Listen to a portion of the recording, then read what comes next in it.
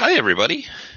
A few months ago, we missed our little better than bad talk because I don't have a good excuse except for that it came out on Black Friday.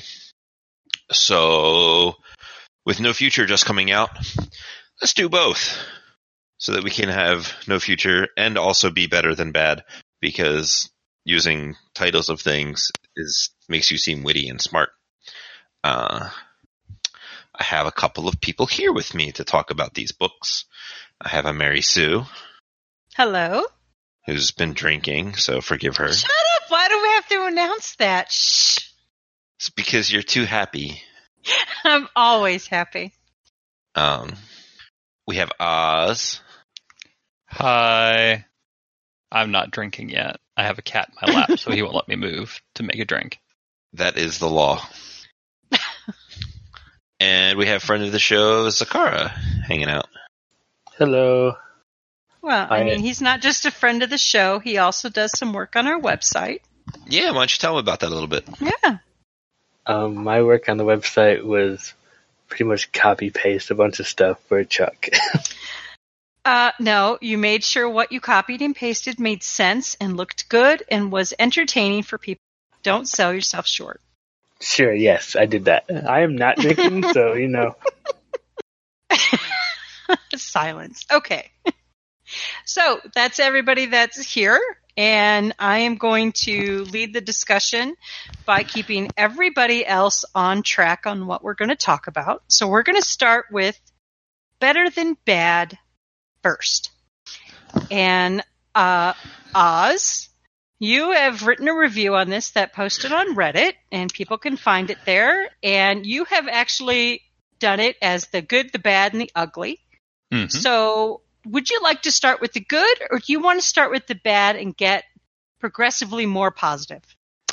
So I have often been taught that you start good and then you bring it down a bit with some critique and then you bring it back up with another good thing and you just kind of go up and down now. Okay, so let's everybody talk about what's your favorite thing about better than bad. What's the best? What was the good?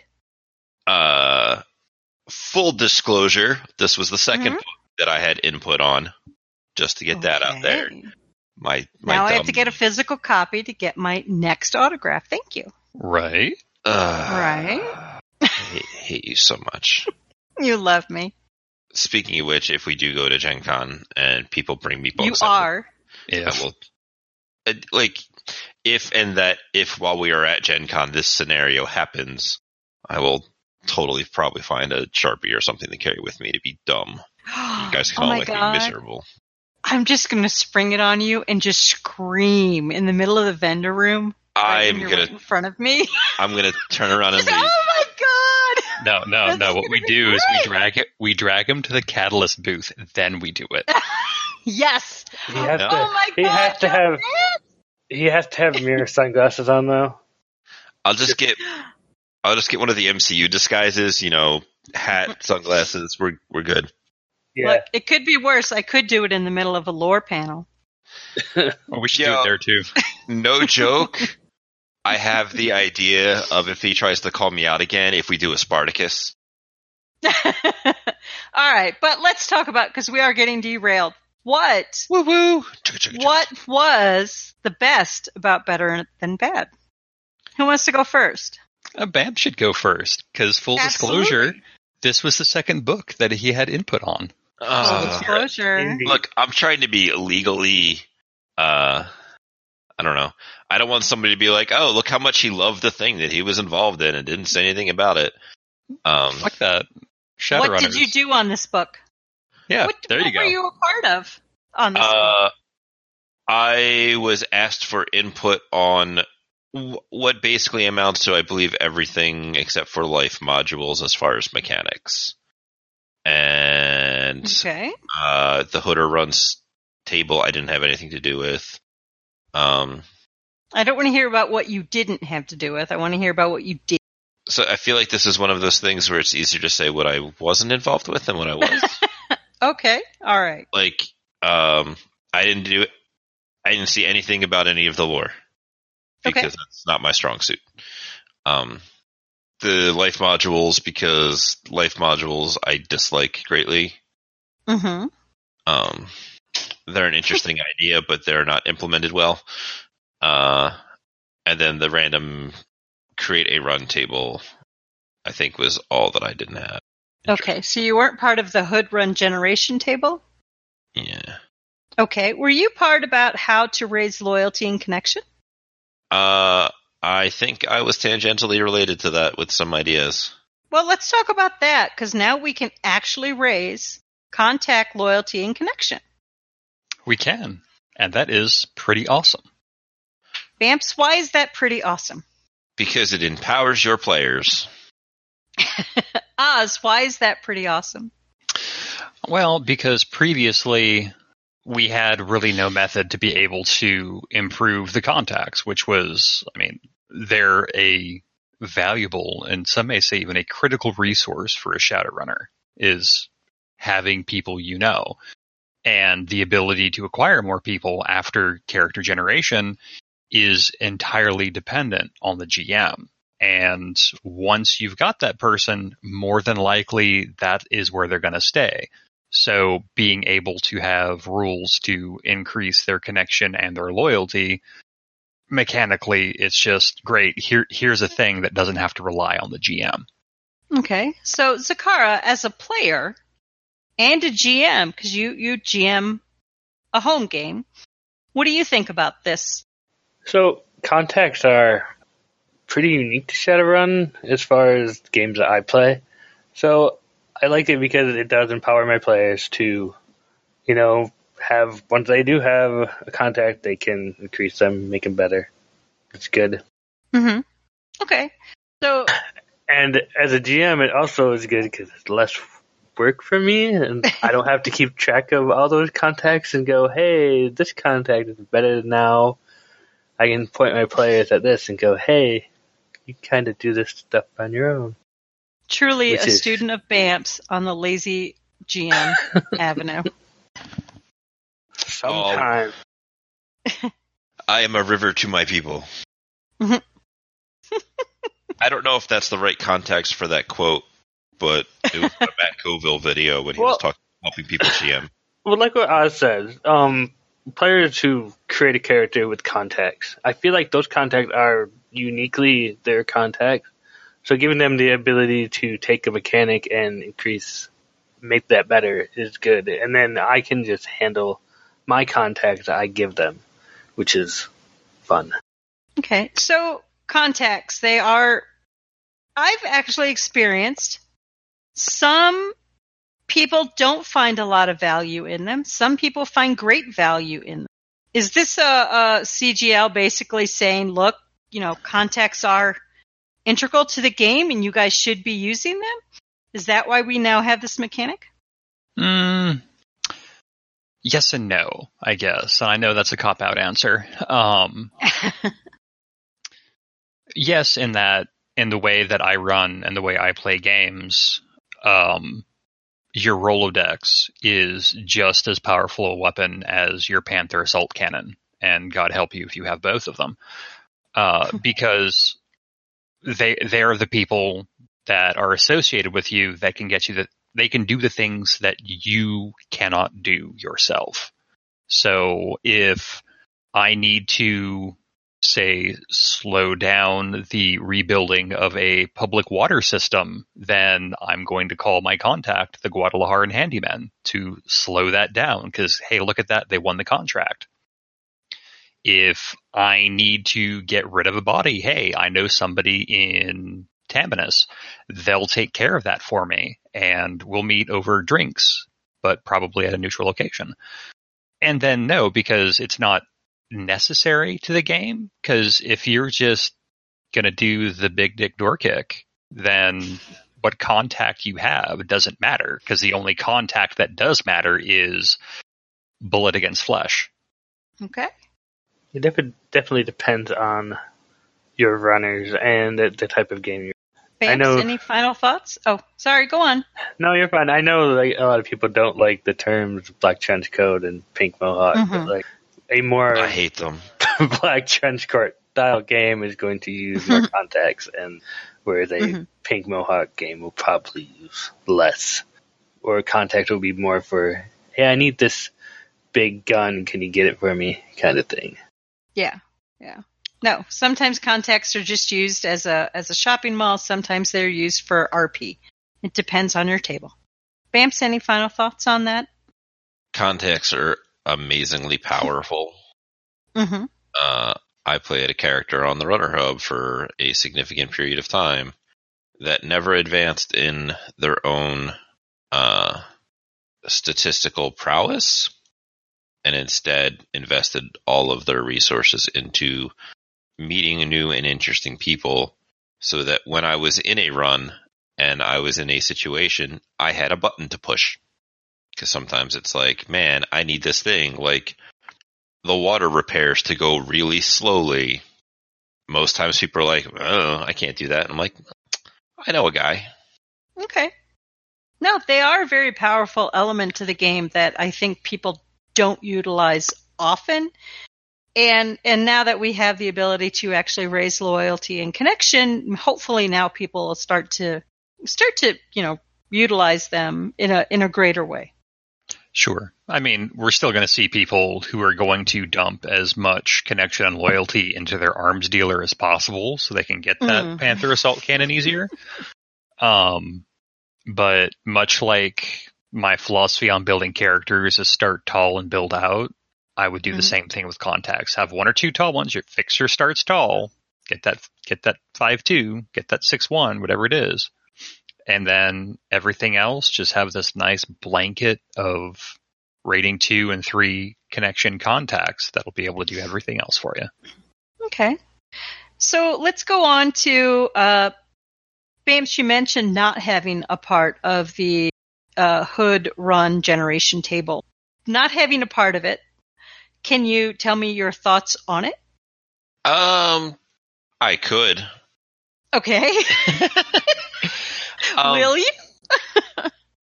There's a lot of there's 8 tables here combined that you roll d6s and you consult and go through that kind of stuff. As with anything that has 18, 24, has like 50 entries in it, you're going to eventually hit something that doesn't make sense somewhere, and then you're like, oh, wait, this, like one of them, the team is contacted by an awakened or magical creature, like a spirit, metasapient, or dragon in metahuman form. It's like, well, if your team is, an arm of Humanus, or something else just that bumps up against it, or I guess the better representation of that is no one makes contact, the situation just happens. So it's like, okay, how does that work out in some of the other rest of the options here? Okay. That being said, the more tools to help out new GMs, the better for everybody. Absolutely, because some GMs, especially when they're new, maybe they're like, I don't know how to build this kind of a run. What do I do? So you're saying that because we have these tables and you roll dice, they may not work out. But Oz, you're right. You've written several reviews. So could these instead be viewed as writing prompts, or just run prompts? Well, sure. I mean, on page 165 of Better Than Bad, it even says you feel free to change the details as necessary. I mean, every GM should know their table, and if you've got a squad of Humanus for some reason, and I hope to God you don't, then you change the awakened magical creature, dragon, metahuman, whatever. Although, from a writer's perspective, that's the start of forcing some human supremacists to do a good thing, and then they'll find out at the end that they did this good thing when they didn't want to, and they'll be all angry about it. So, but yeah, this is a list of prompts, and I mean, you can roll the dice, or you could blow them up real big and put them on a dartboard. That would be fun too. Or just picking 5 at random and just going from there. And it's just you get the 2 sentences that you need to start a run, and then you let your players paint the picture. Okay, so Zakara, how do you see yourself using this run generation table? I almost never use these kind of tables in the way they're meant to be used.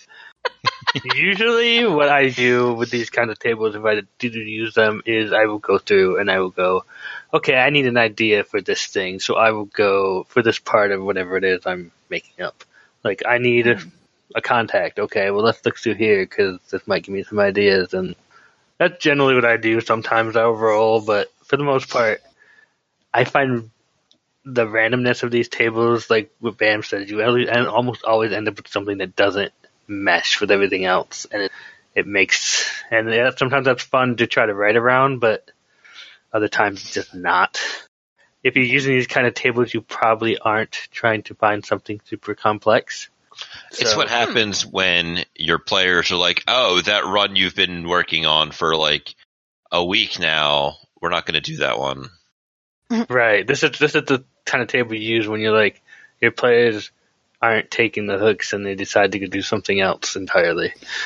Oh, players that don't see the hooks. Okay. The jerks. Go off and build a drug lab in Lagos. Who knows? Or they decide that the guy that they got hired is actually some weird, crazy person and get super paranoid and stuff. I mean, that happens. I totally had a rigger who was super suspicious about a tailor. He thought the guy was a vampire, and he was fully convinced that if he threw a cup of rice at this guy, he would be able to get away because the vampire would have to stop to count it. And was this Bickle? No, it wasn't Bickle. That was back on GT when I had Joyride way back in the day, and it was we used him as a contact on the hub. The tailor. Yeah. So I, for one, and I'll give my opinion, even though it's not wanted. I, for one, think the run generation table is good for those new GMs that maybe just are so overwhelmed with all the rules that they don't want to also have to think of a run. I do agree that the randomness of dice rolling may not be the way to operate these tables. It may be just going through and picking the things you like, treating them as the prompts to get you going. But I think it's a good thing.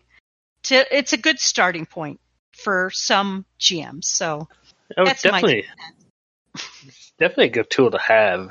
It's just I don't think they're ever used the way that they are presented. Okay. Any final thoughts on this before I move to the next item? No. I think if I ever run out of ideas for a run, then I'll gladly pull some stuff from random at this table, see how my players take it, and then go from there. Yo, I'm telling you, Fresh Prince run. My goodness, it's like the show is paying you royalties. Can you? Right. Right. You guys have been on the internet. You know about those prank calls, right? Yes. I do. Okay, that's why it's funny. Uh-huh. Sure. Sure. I hate you. Yes. Yeah, absolutely.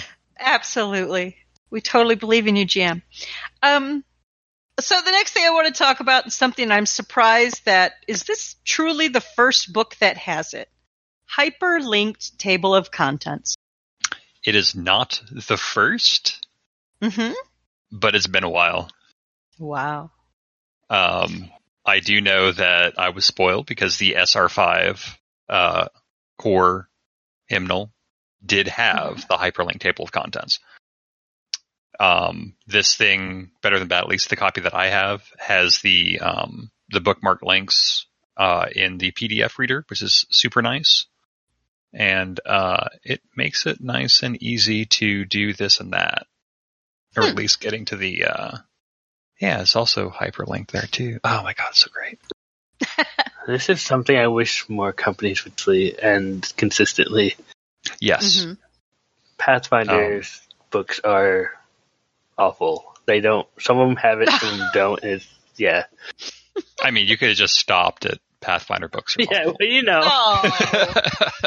Pathfinder is my other game. No, I enjoyed Pathfinder when I played it. but yeah, no, you're absolutely right. Like the post editing is unsung, and it is so incredibly potent when it's used correctly. Like it adds so much. So these little bits just add so much polish for a minimum of effort. Especially with a crunch game like this. Yes. So let me ask you guys this, and Bamps, I want you to answer first. They have a hyperlink table of contents, but they didn't include an index. I had nothing to do with that. Not that you had anything to do with that, but why? I don't know. You sounded accusatory. Does that hurt? Does that hurt to not have that index? But is it? I don't need an index because I have a hyperlink table of contents. I have no good answer for that because I am terrible when it comes to books. However, I don't see. Indexes are great, right?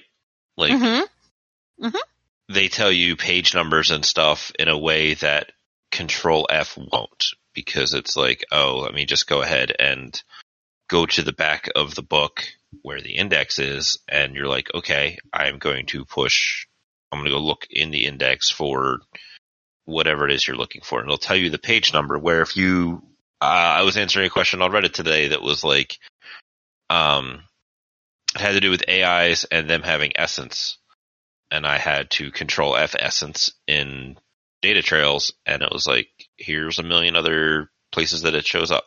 Okay. So being able to go in. Does that hurt? Did that hurt them at all? Not having that index? Do you think it hurts? I think that if we've got one and not the other on a shorter book like this, it's not that as big of a deal. Like if this, and because this is more of a fluff / philosophy book, like I covered in my review. On a crunch heavy book like SR5, it's got the table of contents, but it's also got the index. And because there's so much crunch in it, because obviously it's the player's handbook or the core rulebook, it needs to have it. So if you have a crunch heavy book, you absolutely, positively, please God, have an index. I mean, in this case, in this book, turning to the back of the book is basically turning to where the new rules are anyways. So, which is what most people are going to do in an index. Right. So you mentioned philosophy. So that's kind of what this book is. It's that philosophy of we don't have to be criminals. We can be the Robin Hoods, basically, of this setting. And that kind of, to me, I love the game because I get to be a criminal. I don't want to be a white knight. I don't want to be the good guy. But this book is apparently speaking to a lot of the players and fan base that actually enjoy that aspect of the game. Yeah, so we have to remember that Shadowrun, ideally, first and foremost, is a cyberpunk setting, and cyberpunk means that you've got the dystopia of big corporate, big power, big authority, fascist ideology, what have you. They rule the world, but they don't control everybody, and it's being able to stand up and saying, "Yeah, I'm the little guy, but I'm going to kick you in the nars now," and we can play by the corpse game and commit supercrime for money, and we can live great, or we can do bad things for good reasons, and we can make everybody else's life, including ours, a little bit brighter for a period of time.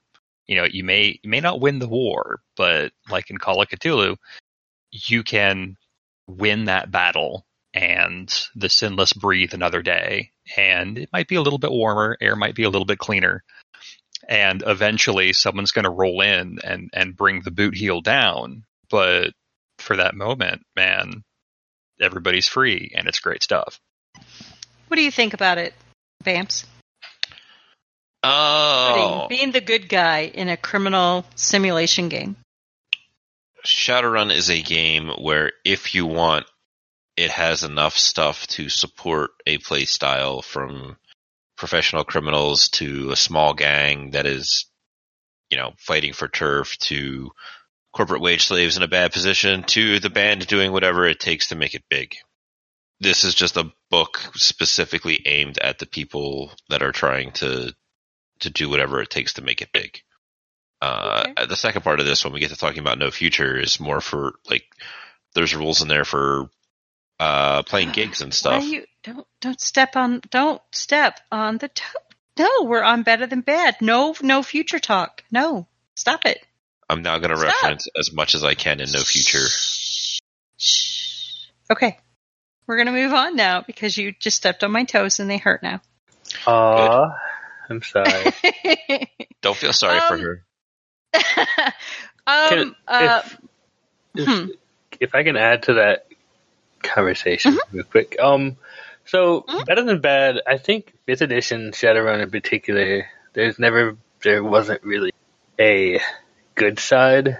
Everything's kind of just crime all the time with Shadowrun 5th edition, and I think this book kind of brought some things back that a lot of people were looking for that were in previous editions. I mean, a lot of the lore is written from the standpoint of we're the little guys trying to do right against the big guy, even though we're technically criminals. So Okay. I think that this book just brings some of that back, and I think previous editions had some of that, but 5th edition didn't really. Maybe I'm not making any kind of sense. No, I think you're trying to say that this is, correct me if I'm wrong, but you feel this brought back some of the anarchy of it. It's fighting against the man, and fighting against the man is not succumbing to being the corporate pawns, but to actually fight to make a change. Right. I think that's part of the reason that a lot of people are drawn to Shadowrun. It's kind of it's us against the man kind of thing. Okay. Anybody have any final thoughts before I move on?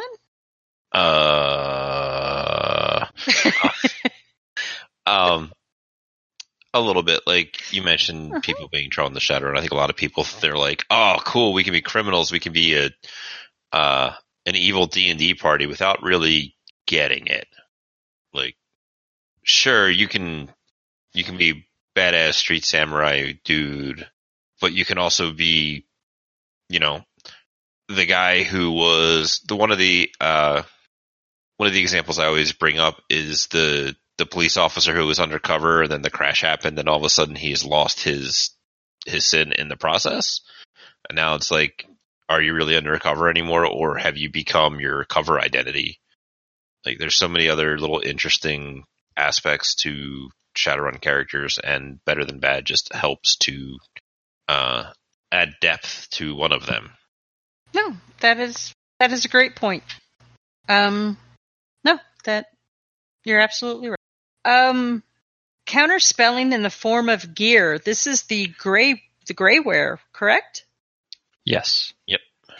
So let's hear about that, because is this helping mundanes fight magic run, as we've heard it often called? I guess I'll start. Yeah. A little bit. I mean, Magic Run is always going to be a thing because it is a lot less Nuyen intensive than it is Karma intensive. And now that Better Than Bad has codified the working for the man, working for the people rules, so you can convert cash to Karma, then anybody who slings mojo can just be like, yes, I will live the aesthetic lifestyle. And then I will throw Force 12 power bolts. Haha. But because I guess I see so few mages take counterspelling, which just hamstrings their team. Because sure, a good offense is a great defense, but in those edge cases where you are walking into an ambush and somebody tosses that Powerball, then your team has a lot less chance of making it out of there alive. So having free counterspelling dice woven into your armor is honestly pretty great. Like, I think it's better balanced, so to speak, than some of the other stuff that I've seen. I'm still up in the air about Blight, because I think it's basically the DMSO Narcoject of anti-magic, but I think that it gave mundane players an edge against casters, and especially it's giving GMs more tools to use if they've got a player who does nothing but, I'm just going to throw a fireball at it. Like it gets rid of the fizz bands. Anybody else have any thoughts on the Greyware gear? I'm waiting for him to go first. Sakara, do you like it? This new gear for your as a player or for your players as a GM? Do you like this, or is this something now that you have to deal with as far as being a GM to overcome? Do you have to now throw more things at your players because now they have something to kind of weaken magic enemies? I don't think I've ever thought of addition to a game like that. Like more work for me, but no, really, Greyware I think is a great addition to like armor and things as far as allowing mundanes to combat magic. Like most of my players are mundane, and I haven't really thrown them against a lot of magic because of that kind of thing. Whereas now I could possibly throw more of that stuff at them. So it's kind of a gray area, if you will. Because I try to run things, well, my player Johnson would know their capabilities, so they, if they're not good against magic, they would go away from magic runs, those kind of things. Whereas I could now say, hey, here's some new stuff we want you to try out. Have a little fun with them. That's your cue, Bamps.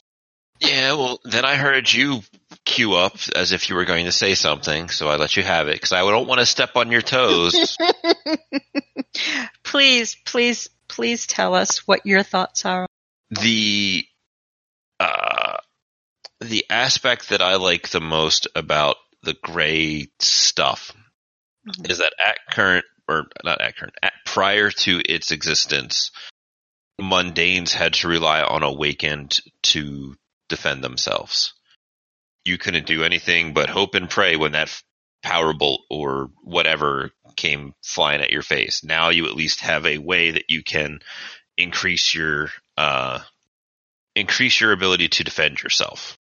So now they like, oh shit, I'm worried about magic. Let me go ahead and get a suit of armor that has anti-magic shit in it. Like that's...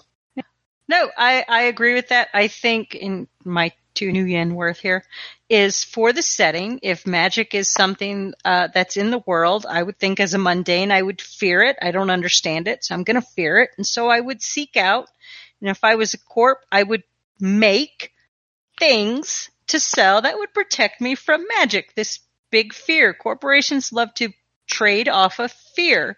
So it makes perfect sense to sell gear that can protect you from magic. If you actually check into the lore of it, one of the few lore things that I know about, it, like the jetpack, is a failed experiment. Like this was Market Panic, I think it was, removed. Who lost their AAA status? Because I don't remember. Neonet did. Yeah.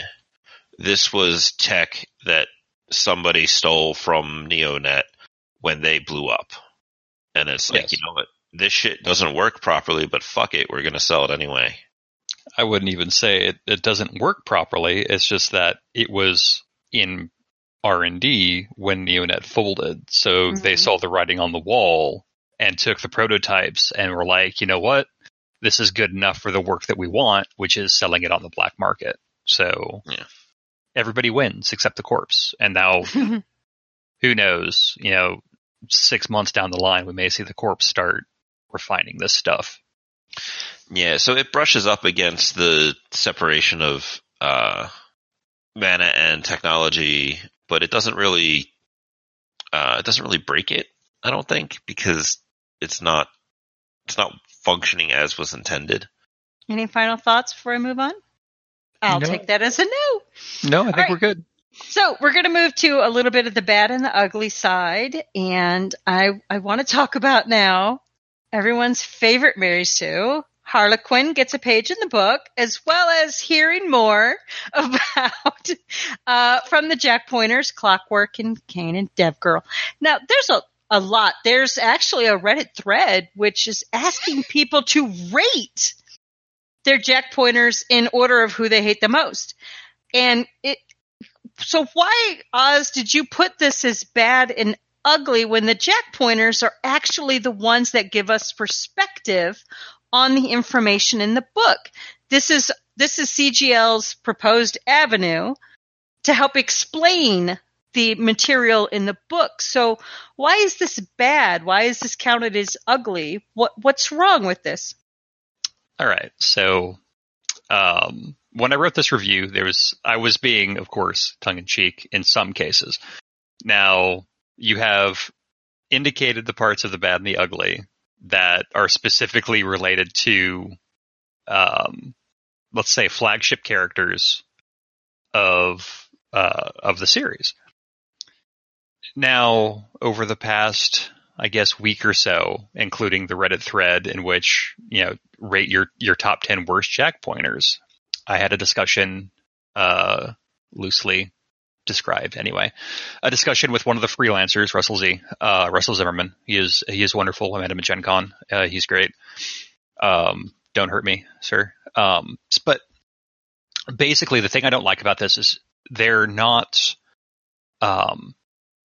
they're written almost schizophrenically, because these books are written, a freelancer will write everything on a section. So all the fluff on the section, all the crunch on the section, all the Jack Point comments from all the different Jack Pointers in the section. And their view of this character is going to be different from somebody else who wrote the character, who's going to be different from the person who originally wrote the character. And because of that, it feels like, the personality of these characters will change from section to section, from book to book, obviously. And then a lot of these guys they've been Flanderized. I mean, at first they may have had certain nuances, certain mores, a uniqueness that was engaging. But as we've gone on, it's been 10 years since CGL took this property over. They took it over right around the 20th anniversary of Shadowrun. We've had the same people in here for so long with very little movement one way or another that they're all Mary Sue's or Marty Stew's. I'm certain that Clockwork, who is my number one hated runner, had some redeeming qualities. Instead, he is this literal hobgoblin who just shits on pretty much anybody under him, technomancers especially, which I kind of get. I don't like technomancers either. But this dude legit has like millions upon millions of Nuyen in accounts. Why the fuck is he running? What else can he buy? He's hit the point where he could retire for life at a high lifestyle and not have to worry about it. And in this book, which was great, this newbie runner comes out of nowhere, and actually he was in a previous book, but everybody forgets that. Comes out of nowhere, hacks this dude, and steals 1.5 million Nuyen and just donates it to pro-techno nonprofits. Like, that part was amazing. They've broken out of the mold. They've broken the status quo, because you just had all these boring ass people who used to have personalities who are now just offering cookie cutter color commentary. And then somebody else comes in, upsets that status quo, which is the punk part of cyberpunk. This is what you're supposed to be doing. And in a way kind of shows that even the shadows have become what they were originally fighting against. So I've gone in a big giant circle, but my DL, too long, didn't listen, is these guys kind of suck because they're written so differently, yet they're all boring because they've had the life sucked out of them. Let them die. What do you other two think about that? Do you think it's time for these Jack Pointers to be retired and new ones to come in? I'll defer to the guest. Oh, I'm being political. Leave me alone. honestly, when I read most of these books, the first time through, I tend to ignore the Jack Point insertions of things because they often, well, they don't usually add anything to the conversation, and mostly just parroting what was already on the page. And I understand that it's their way of kind of being, hey, these characters, this is in-universe kind of thing, but honestly, I could... Okay. All right. Well, your guest has spoken, Bams. Oh, man.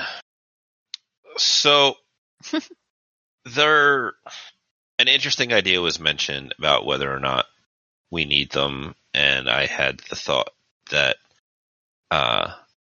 maybe their time has come and gone. And maybe we need a different set of Jack Pointers for every edition. Maybe your first core book is the old guard handing over to this new guard, whoever they may be, something like that. But the fluff sections are both the strongest and weakest points of the system because, well, the setting. Because too often stuff from what they say gets taken from fluff and people interpret it as mechanics, and oftentimes it is not. I had something else, and I don't remember what it was now, but Okay. they lack a consistency that makes sense. And the biggest one I usually point to is, I believe, Dev Girl, because here she is as a nobody college student and locates the most hard to find pirate in the world. Just like, hey, I'm gonna do this. Is that cool? It doesn't make narrative sense. Okay. There's a lot about Kane that doesn't make narrative sense, or Dev Girl, if we're to be Dev Girl. honest. But yeah, no, Bams is right. There's a lot that doesn't make narrative sense. Like, I think probably two of the most well-written people are, and I know I'll get flack for this later when people listen to this, but Netcat and Slammo. They had an arc. Right. But they're also like, Slammo is at the point he basically doesn't run anymore. He's the quintessential Van Decker because he's a stay-at-home dad, but he's stepping further and further back, and he'll write on what interests him, but he's not as annoying as some of the other people who are active, quote unquote. And you can tell because it's really easy to write him. I find it hard to connect with the personas, as it were, probably because they are all over the place. Yeah, that makes sense. Okay. So, excuse me. So I bring up that Reddit thread, and I know Reddit gets a lot of, especially Shadowrun subreddit, gets a lot of flack for just being a salt line. But that thread actually was actually, I thought, a thought-provoking one that could have led to a lot of good discussion and constructive criticism. And that's why I bring it up now, not to bash the Jack Pointers, but to say, is it really is their time done? Do we need new ones? I'm going to pop this thread open again here. So, and I know the freelancers like their creations, and I understand the mechanic of using them. It adds a little flavor to the book, and I like it too. Although I also don't read them, Sakara. I don't. But it's still a really. I mean, for some people, it is a flavorful aspect of it. But is it really just now tired and we need new ones? Maybe, instead of Jack Point, they could do something else entirely. Like, I don't know, maybe a different data haven, or even not even Deckers, as it were, people being online.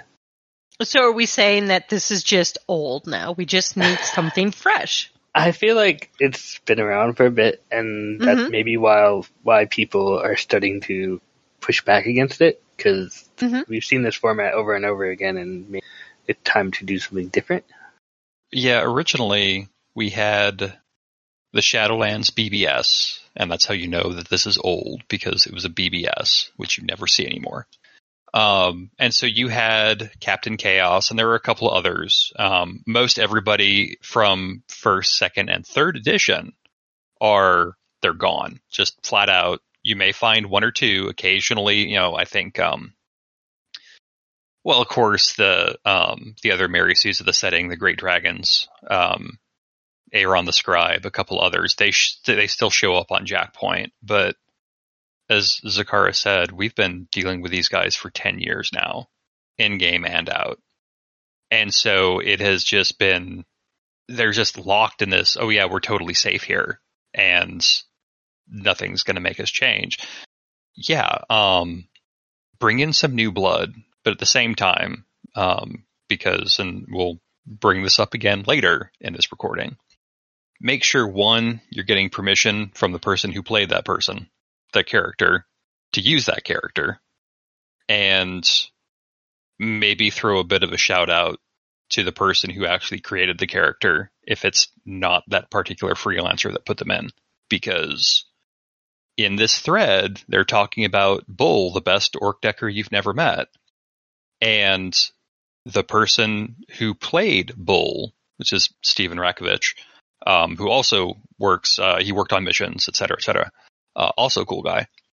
He didn't write that character to be in the books. Somebody else threw him in as an homage, and according to Russell, I don't think he's ever written Bull in any of these books. So somebody just like, oh, hey, this would be cool, didn't ask him and just snapped this thing up and tries to sell books on it, which is a problem for me, who went to journalism school, and it sets off my copyright infringement, First Amendment law Yes.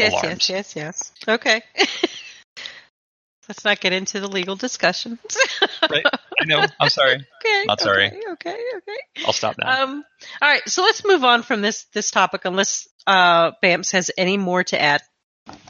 No, not really. Okay. All right. So the last thing I want to talk about with Better Than Bad, and then I'll let you all have your final thoughts on it. But the last thing I want to talk about, and this is to Oz, because I kind of want to challenge this a little bit. Like, why was this put under the bad? How many quadriplegic runners are we going to see now? Like, why is that a bad thing that they added that element or flavor to the game? Why did you put that under bad? Okay. So, one, good shot, Ow, calling me out. That being said, I don't have a thing against people taking negative qualities that leave them disabled in some way or another. And that's not what I'm suggesting at all, that's why you did that. I'm just curious as to why was it put under bad? Did you see it as a non-functioning thing? Like, how does this actually narratively work, or what? So please go on. Okay. So, the reason I was saying that is because paraplegic, which is basically the quadriplegic light, is the first one. I have no problems with that. Like, you can still be somewhat mobile, but a quadriplegic runner is, for all intents and purposes, they're taking being a van decker or a van rigger and getting mechanical bonuses for stuff that they already do, which is hide in the car and be passive. They're not being part of the team. They're not there with the team. They are a brain in a flesh-colored jar in a car that's in the alleyway 300 meters away when the shooting starts. And philosophically, I have a huge problem with that, because it's something that I fought against on the hub. I fight against it in my games. The few times that I have rolled a decker, and it's been a terrible decker every time, but they're fun to play, I make sure they can at least stay with the group, and they have a skill set that allows them to do their hackification while staying right up with everybody else. So if something does go wrong, and let's face it, it's fun when it goes wrong, then they're not separated from everybody else and they're just going to get smacked by the hand of God. So, Vamps, Yes. Without a Net we had a paraplegic. Yeah, I fixed her. You fixed her in the most fantastic of ways. And a lot of people have commented that was really interesting. It was an interesting character. Yeah, we miss you, Val. Do you think that it would have been detrimental if she was quadriplegic? So, do you agree with Oz in the whole, like, this just is really not lending to, and I'm not putting words in your mouth, Oz. It doesn't lend to good narrative sense, and it is separating and giving them bonuses for being out of the action, and that's not what we want. We want people to be teams. So, Bamps, what do you think?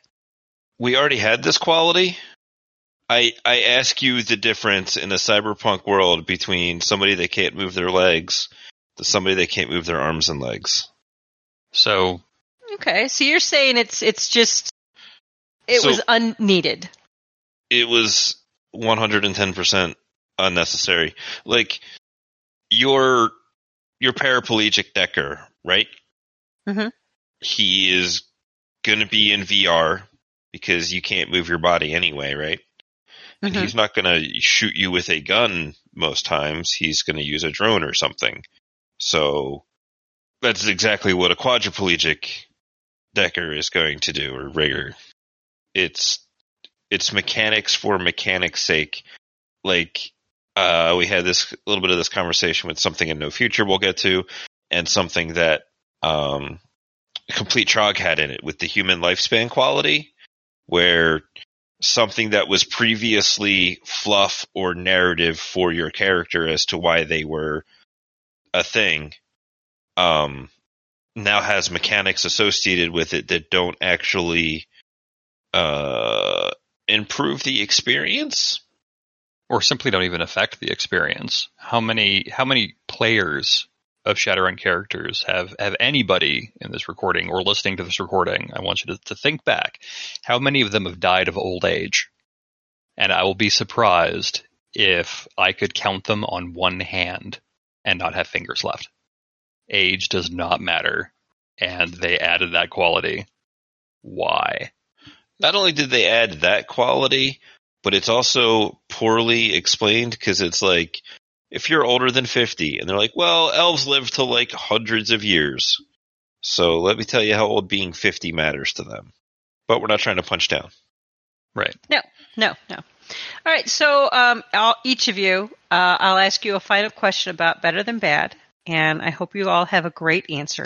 Reading the book and talking about it for the last hour that we have, what missed opportunities were there? What did you wish that they did put in that they didn't, or what did they put in that you wish they had done a little better because it was just a missed opportunity? There was a chance and they just missed the mark. Who wants to go first? Not me. Okay. I feel like we've been steamrolling. Oh my god! I was gonna throw Zakara under the bus, but he got in front of me. He pushed you right out there. I know. I see that. Okay, so in Better Than Bad, we had just under, I want to say, half of this book was devoted to the Pretoria Metroplex, which it's always fun when they throw in a bunch of stuff about areas that are not Seattle, because it gives people, it's like, hey, here's stuff about Africa, which nobody really ever goes over. That's awesome. You know, we had some stuff on Lagos, but this thing on Pretoria, okay, awesome. I feel that I think they spent too much time on the shadow talent down there, and mostly because the Ruby Slipper Network felt like they were trying to shout out to somebody, and I was slightly pissed it wasn't me because it was still my name. But a lot of pages, a lot of words were used to describe how badass these people were, But people who want to run in Pretoria don't give a shit about those guys. They want to know about their characters. And if you've got this notable hooding network in Pretoria, okay, great. But now it's we do this job right, or else they're going to send their murder beast to murder us. And I felt like that could have been done better. I have never needed stats from somebody else for an NPC in one of my games. Stat blocks in like a monster manual or something that's slightly different, but like I have this awesome big bad evil guy. It's like, okay, that's great. I got my own. You stole my thing. You stole my thing. If you don't have a thing, that's fine. Just say no, Mary Sue. I have nothing to contribute to this. I really don't. I do. I do. Was going to mention that they put 8 pages of NPCs that I probably didn't need full stats for. I don't know. Okay. So you felt that they could have taken those 8 pages, condensed them down, and maybe gave us some other. What other information would you like to have seen instead of that? What was missing? What did you want more of that was in the book that you didn't get more of? So, full disclosure here. I haven't read the book. I haven't read the book in its entirety. However, from what I gather, there's not a lot about current events going on in the Sixth World, which I kind of am always kind of looking for, and we seem to have to squeeze a lot of that out from dribs and drabs. Mm-hmm. Okay. Yeah. All right. I wonder if No Future had anything to do with that. I know. That's what I was thinking. Yeah, so if anybody has any other final thoughts, I'm going to move on to No Future. So I got some things. I would have liked to have seen more stuff. Like I like to point at hard targets. There's a lot of things in hard targets that I like. The only thing I don't like in hard targets is the stupid spell blades, because they're dumb. I don't need Jedi lightsabers, but a lot of the other equipment and stuff in there is awesome. But I'm a crunchy guy, so I will never say no to more well thought out and executed crunch. The one thing I would have really liked to have seen was team character sheets. Team character sheets? How does this work? Why, have you ever heard of a little game called Blades oh my in the gosh, Dark? Please. Do you get a nickel every time you say it? No, but Mr. John Harper, if you want, I would be happy to accept your nickels. All right, so what would the benefit of team character sheets? How would that benefit? How would that's a completely new mechanic. That's not even in the discussion of either of these books, but so in 30 seconds or less, how is this going to benefit the game? It totally is, at the very least, something that's easily adaptable to No Future, and we'll talk about that when we get to it, and I'll get my second nickel. But here, this is about hooding, right? This is about your neighborhood, your area that you're taking care of. So that hood could have a sheet. It could have important people in it. It could have facilities, like maybe one thing people always like to do is like, oh, I'm going to get a ground vehicle shop and a special work area on my lifestyle, and I'm going to build my own drones. Well, the Blades in the Dark crew sheets has a box that has little boxes inside of it for what they call turf, which are different things that you that, depending upon the type of crew you have, helps you in different ways. Like the Assassin's crew, for example, has a hagfish farm that helps you with body disposal. It's a useful thing for assassins to have, right? So you could have part of your group of players' identity could be their gang, for example. And they could spend some time populating it with the GM and being like, who are other people that are in the area that aren't friends with you that you could make into contacts later on, or that you could use some of the new street cred rules to buy and stuff like that. And this could also be a way to get certain things, like there's the home ground quality that almost nobody ever takes because it's like 10 fucking karma and like very, very limited. But you could be like, unlock this special ability on your crew sheet, and ta-da, you guys are treated as having the home ground quality while you're within your turf. Runner teams have been building runner bases in places for as long as there have been Shadowrunners that decided to work together. Yeah, the first question that inevitably comes up when somebody starts a living community, because we were the first, we know this. Can we have a shared lifestyle? It's definitely one of them. Right? I could see wanting to have some kind of tracking for that, maybe even some benefit to having something like that. I could go along with that. That's something you see, like, I would imagine I've done with groups, not necessarily Shadowrun, but just like D&D groups, where eventually they're powerful enough to have a stronghold, and then you populate that stronghold and all that stuff. Speaking of which, there is actually a Stronghold and Followers book that Matt Colville put out, and is pretty awesome. All right, your 15 cents is in the mail. I was going to say, I've got a nickel around somewhere that I can put into a chip jar. I got a $1 coin. I'll give it to him. Nice. Do you guys need a break before we move on to the next one? You know what? I have a wireless headset, so I can mute it real quick and go get myself a drink while you introduce No Future. Okay. Does anybody else need a 5-minute? If we take a full 5-minute break, we're going to have to split this into 2 releases, right? Okay, that's fine. So we'll just carry on. Here we go.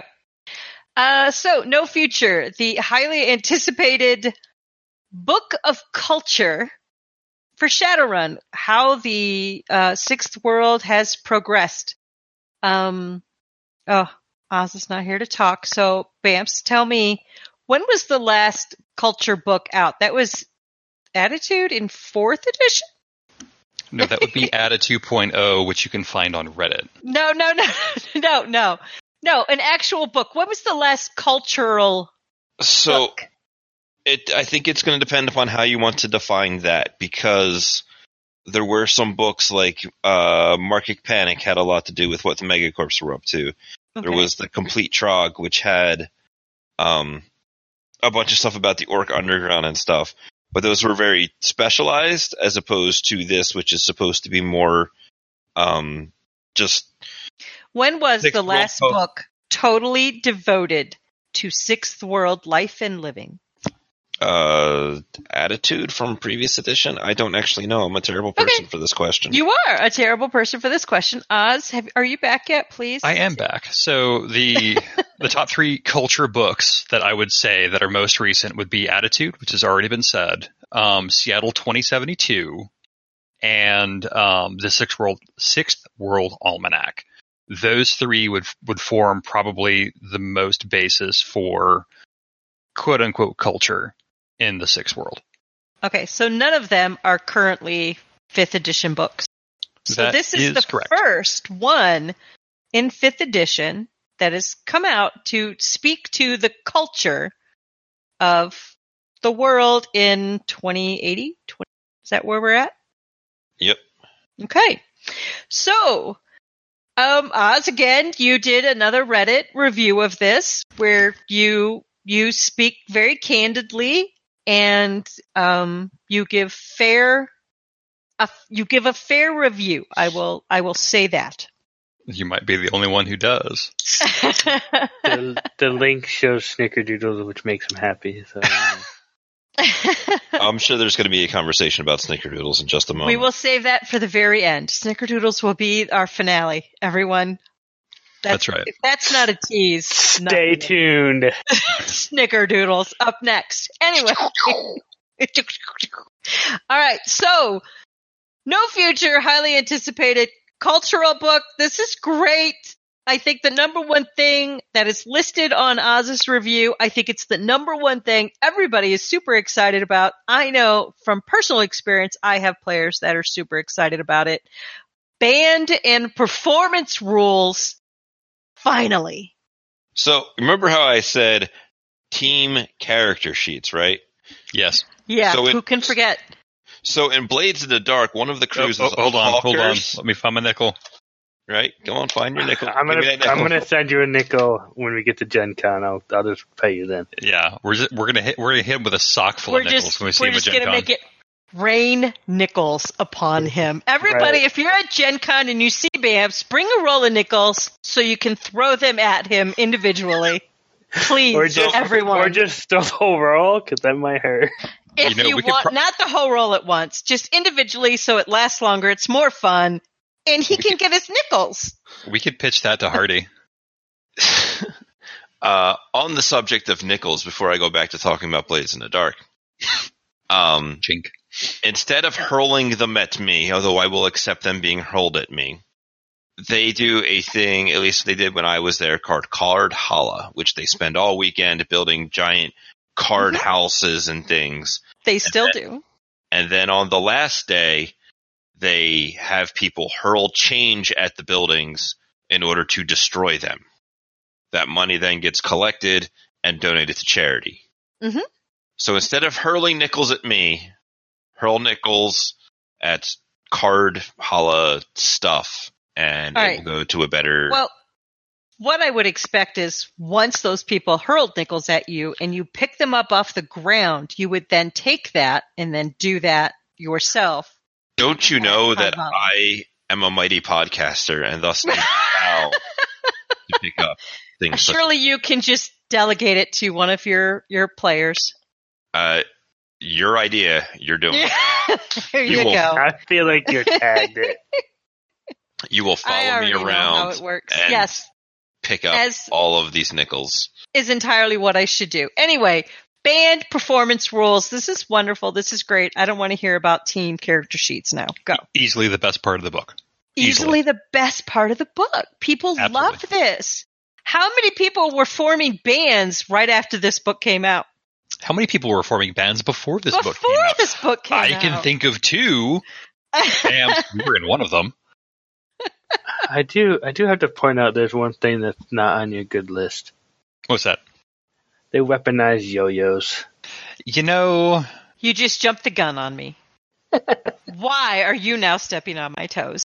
We are talking about bands and performance rules. Go. Don't make me get angry. No, we don't want to be angry. No, we don't want angry Mary Sue. It's fine. We don't want an angry Mary Sue. Yeah, she might shoot you. She might shoot you with jello back of the head. No, I was thinking of the other one. No, shh. Go on. That's like 5 or 10 episodes ago. That's forever ago. Well, apparently I found out that the rest of the cast didn't freaking know about it. Exactly. So fix it in post. This entire conversation.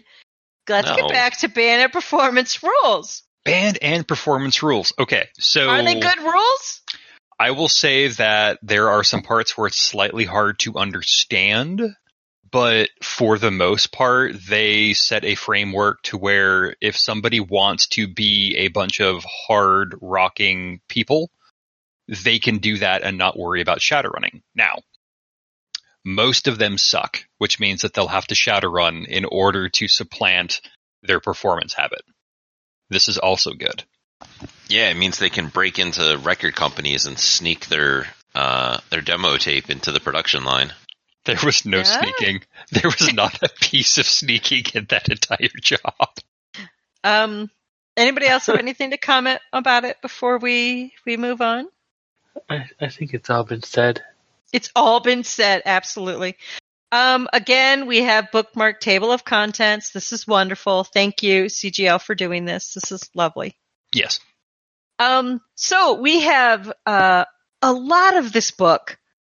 So much of this book was devoted to news feeds, TV shows, like what's going on. So I know I personally saw a lot of stuff that just reminded me of other shows that I actually saw in my lifetime, which is a long time.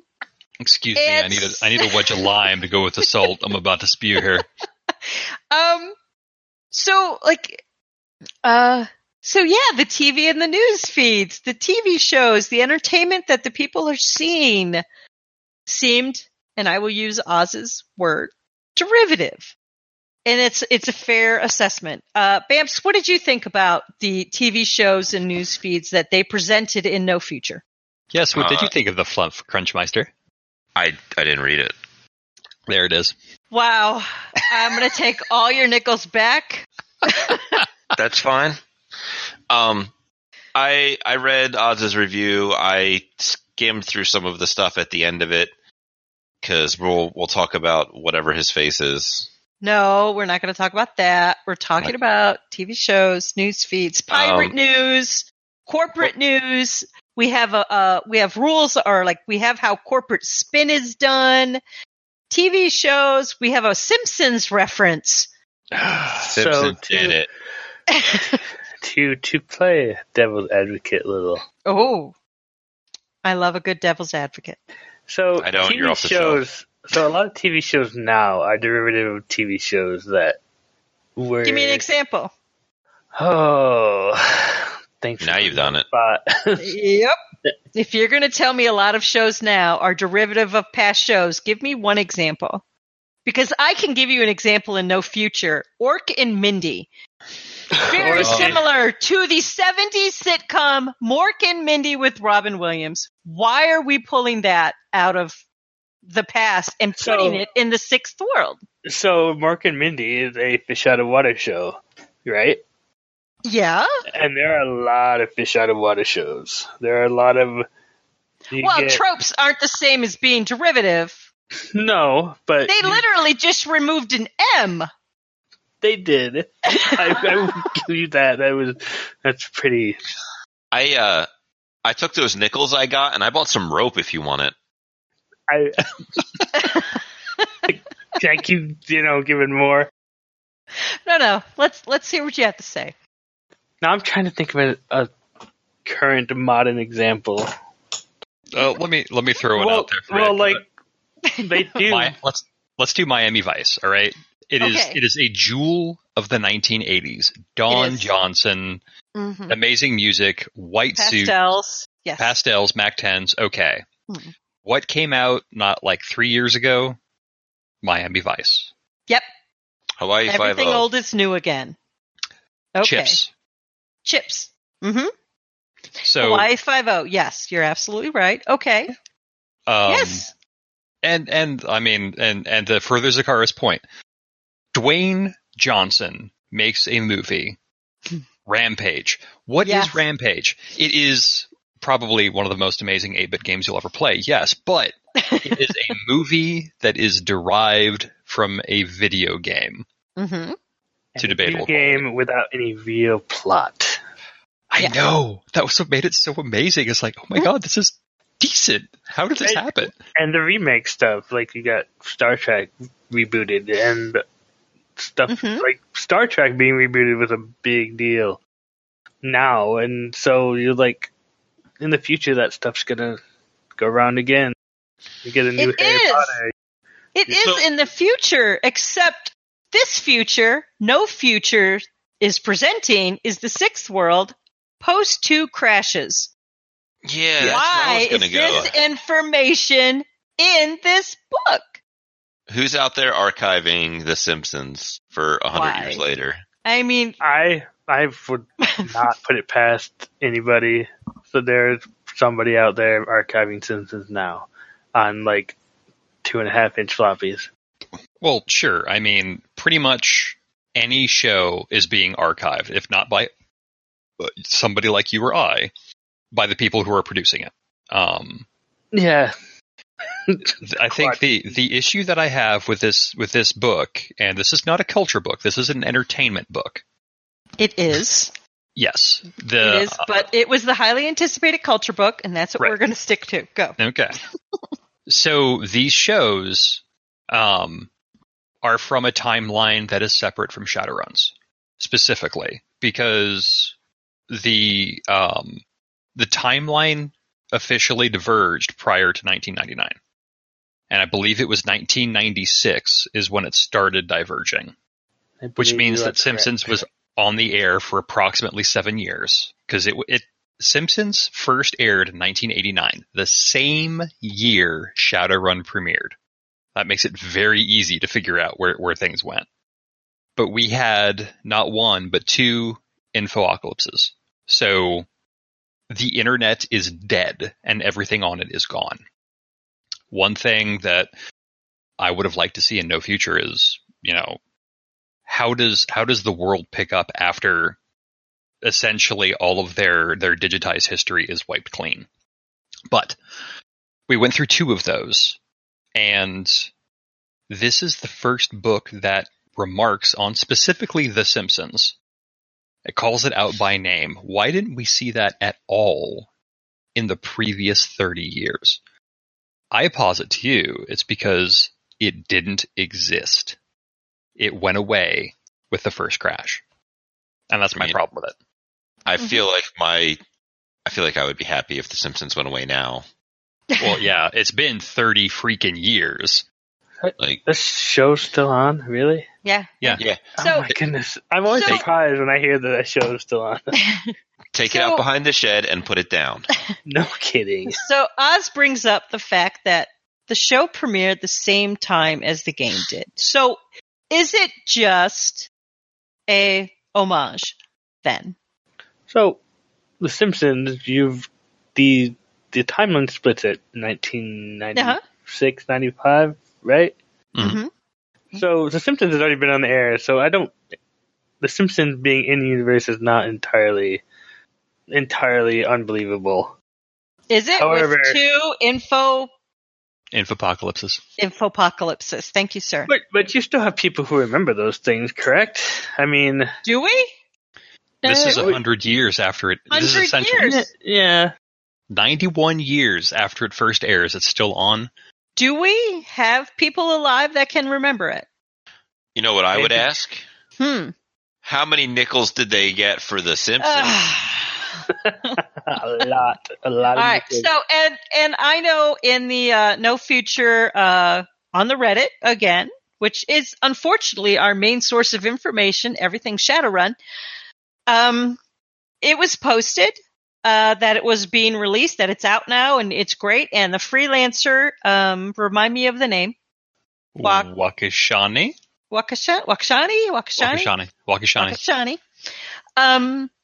He actually had said that it was about, he referred to it as zombie, the shows that never die, the zombie TV shows. And he said it was kind of a tongue-in-cheek thing. And it must have, the joke missed the mark apparently. And he admitted that, or he had basically just said that it missed the mark and he would try to do better, or, he'd keep it in mind. And it's nothing against him, and it's great. The freelancers all work very hard on these books. It must be very hard to constantly come up with new information and never satisfy the fans enough, obviously, since we've just spent an hour and a half bitching how we're not happy. So I get it. And it's great that he actually said, hey, it missed the mark. And we're like, all right, cool. It missed the mark. Great. Wonderful. Sure. But why? I mean, what is it? Is it because we have such a small amount of freelancers that makes it's too much onus on them to come up with so much stuff that they have to now be derivative? Maybe, maybe the problem is they were too specific. Like, you could have referenced The Simpsons without actually mentioning The Simpsons. And people might have got the reference, and you could have made it vague and different enough that, hey, this could actually be a thing. Maybe, somebody came across the old movie reel of The Simpsons. I mean, that stuff was on physical media at some point. Yeah. Okay. Yeah. So, I mean, The Simpsons specifically, you could have, instead of specifically calling out The Simpsons, done something a bit more vague, a little less on the nose, I guess. Would have probably gone over better. I got the answer to this. Ready? Yeah. Go. What show is Carl Combat Mage aping? I don't know. Now I have to look that up. I mean, that's just the thing. Carl Combat Mage is a classic thing in Shadowrun. Mm-hmm. It has been around forever, and he is Carl. He is a combat mage, as we know, and he does, like, I always imagine that show is basically your 80s serial TV show that you're going to get up and watch every Saturday morning as a child. Yeah. You know, And your monster of the week. And that was also in this book. They rebooted the show. So I think that's why I don't like The Simpsons in this book. I mean, I kind of don't like it in general, but whatever. I'm a grog nerd.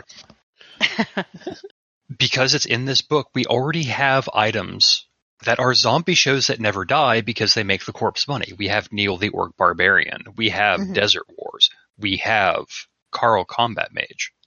Mm-hmm. We have these things already.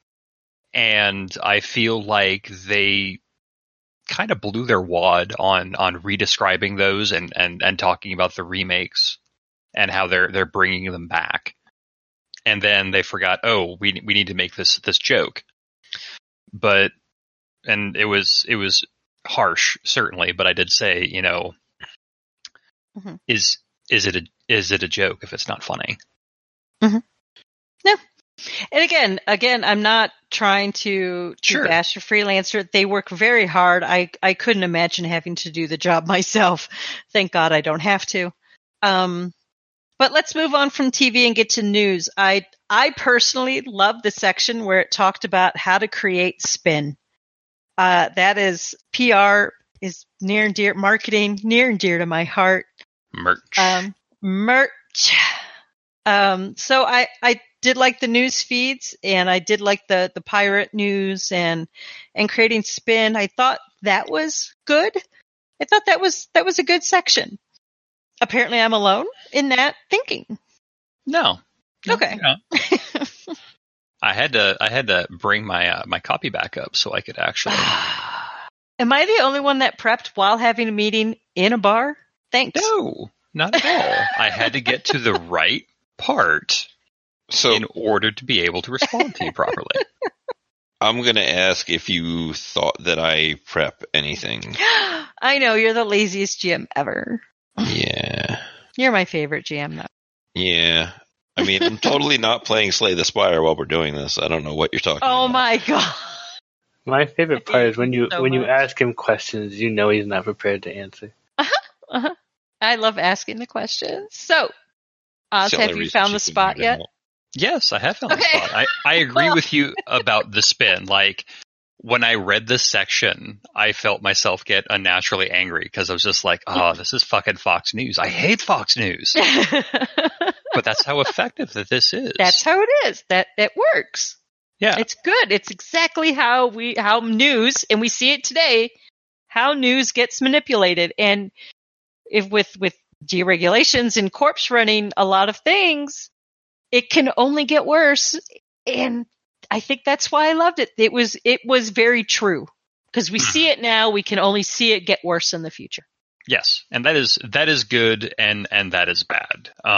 It, like I said, it's good because you can see it's effective. It's something that people should be thinking about as characters. You should be thinking about this because you can use that to your advantage when you're on a run. Like if you need to smear somebody, there is a handbook and no future for you to do it. That's great. Yes. But it's so excellent. Face, you should know this. It's wonderful. Yeah. It's so excellent. This is us right now, and you look at it and you're just like, I don't want to be reminded that I'm slouching towards a boring dystopia. I already know that. I don't want current events in my distant space future, please. That was I don't want real world in my RPG thing. Yeah. When we were talking about what to do with the jack pointers, the idea crossed my mind that maybe we need to jump like 50 more years in the future.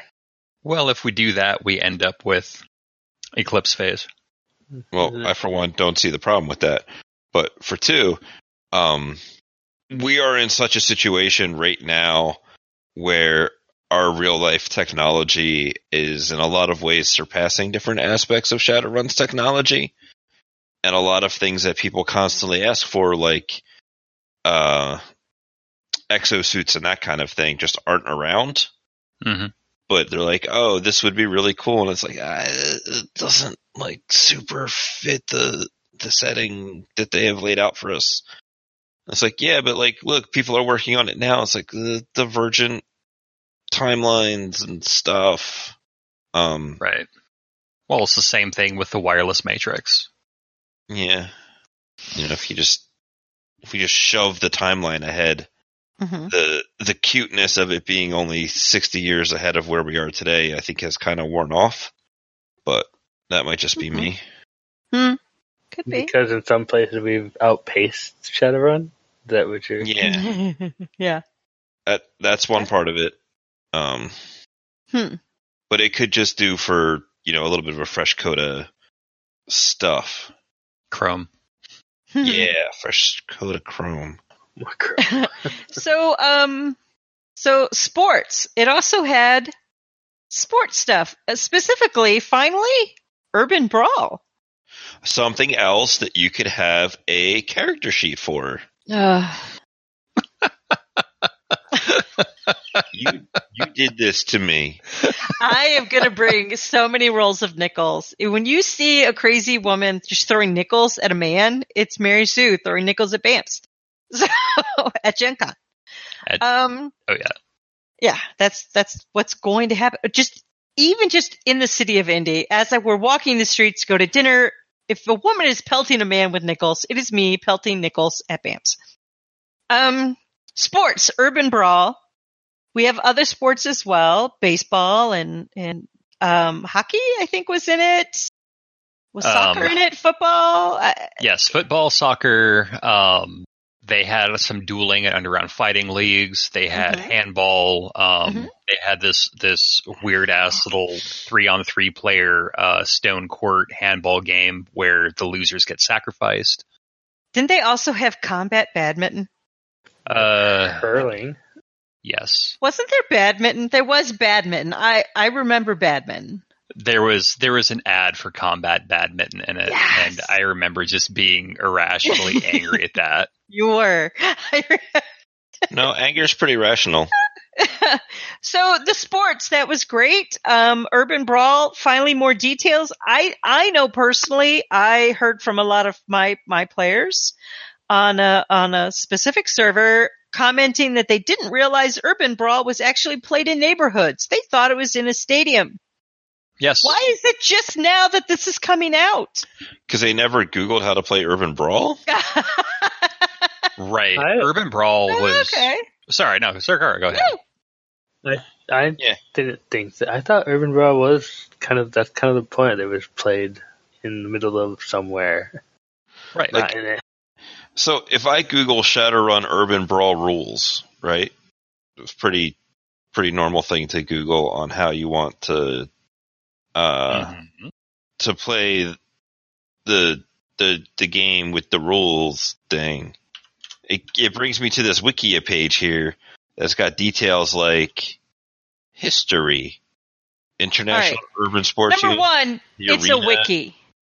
Yeah. Wiki is not source material. How do I know that that's actually what it's supposed to be? It's a wiki. Anybody can change that. I'm going to change you. Okay. So, they didn't know about this because the last time that Urban Brawl was brought up in any capacity was 3rd edition. And what year was 3rd edition? What were the years for 3rd edition? How long ago was 3rd edition? The halcyon days of the late 1990s. So that means these people, specifically that didn't know about Urban Brawl, probably weren't even born yet. Get off my fucking lawn. So again, why do I have to wait till No Future comes out before I know about Urban Brawl, and don't tell me Google it and look at a wiki? Why hasn't CGL been constantly hammering some facet of Urban Brawl? Why We're the ones that aren't supposed to be negative here. I'm not being negative. I'm asking you why not? I think In some form or fashion, not even in books, just in some form or fashion. Why aren't we getting these cultural things all the time? That would be a question to ask CGL. Uh-huh. And if I was to respond on their behalf, I would say because they don't have the staff to think all of this up. Mm-hmm. Okay. I mean, now apparently Attitude had a little bit of stuff about Urban Brawl in it. I'm looking at a different wiki that actually cites its sources. So, but it was first covered in Shadowbeat, which was, I believe, first or second edition. It was covered in Runner's Companion, Sprawl Survival Guide, State of the Art 2064, System Failure. That's all third edition. Mm-hmm. And then there's some stuff in Attitude. So, from what I remember, and this is a little bit of hearsay, a little bit of distant memory, but Hardy has said in the past, I believe, that books like this don't sell well. It's the same thing with like adventure books. It's the same thing. A lot of adventure books don't sell well. People want more rules. And so they tend to, I guess I'm surprised that they greenlit this book and they greenlit Better Than Bad and a couple of the other fluffier Shadows in Focus books, unless he's just trying to get a consistent stream of content out, which is a good thing in and of itself because it's more releases. It lets us know they're still working on the property. But to have something like this, they've got to have a buffet of shallow info dumps, I guess. And it's not in a bad way. They can't go deep into this stuff because, I mean, look at, I sit there and I drop 20, 25 pages on what you do when you have a low lifestyle. They can't go into that kind of detail. And that's what people want, is that kind of detail. But who's going to sit there and pay $25 to read about what you want in a luxury lifestyle, how to play Urban Brawl? I mean, it's such a specialized niche portion that they can't do that kind of focus on it. Honestly, it falls to us as GMs and players and hangers-on and interested observers to do that. And it kind of sucks because we'll never get paid for it. But at the same time, just like the freelancers, we do it because we love it. We love the system. We love the setting. I especially love the setting. That's why I keep writing about it. So I can take no future and say, okay, there's a lot of shallow stuff there. Here's an interesting gem. I'm going to extract that gem. I'm going to put it on my table and I'm going to craft it into something wonderful. And I am going to present it on Reddit because I know you guys hate it, but fuck it. That's where I live. And I'll show it to Reddit. It'll get forwarded to all the other Shadowrun based fandoms, communications, whatever. And that gem is now a gorgeous jewel that people can discuss. You know, I've got a low lifestyle. Okay, well, you're probably in a studio apartment. Your water is rationed. You get 3 Nutrisoy bars a day, and heaven help you if the extruder's broken. And you see what it is to be that way, and then you have to ask yourself, why the fuck would I want to live like that? And that's the point, is to try and get people to think more about their characters. Like, we have all this cool stuff on Combat Biker and on Urban Brawl. Awesome. Fucking great. What does that mean for a character? So you bring up, what is it like to live in the Sixth World? And you even said earlier, when we started talking about No Future, that this is an entertainment book. It's not a culture book. Do you wish you had more about what life is like? What is living in this world like, as opposed to how I entertain myself do you think a lot of people expected that, or do you think it's just a small niche of us that were like, no, we want to know what life is like? So, I'm going off of my review and the comments on it on Reddit. Yeah, that's exactly what people wanted to see. They wanted to see how people live in 2080. I think the issue I had with this book, well, one of several issues, mind you, this is, like I said, it's an entertainment book. And then reading between the lines, reading the Jack Pointer commentary, which is just as canon as the rest of the fluff, we have all this entertainment, and anybody with a sin doesn't have the time or energy to absorb it. When somebody is sitting 16 to 18 hours a day in front of a terminal at work, they don't have time to sit and look at their Tridio set.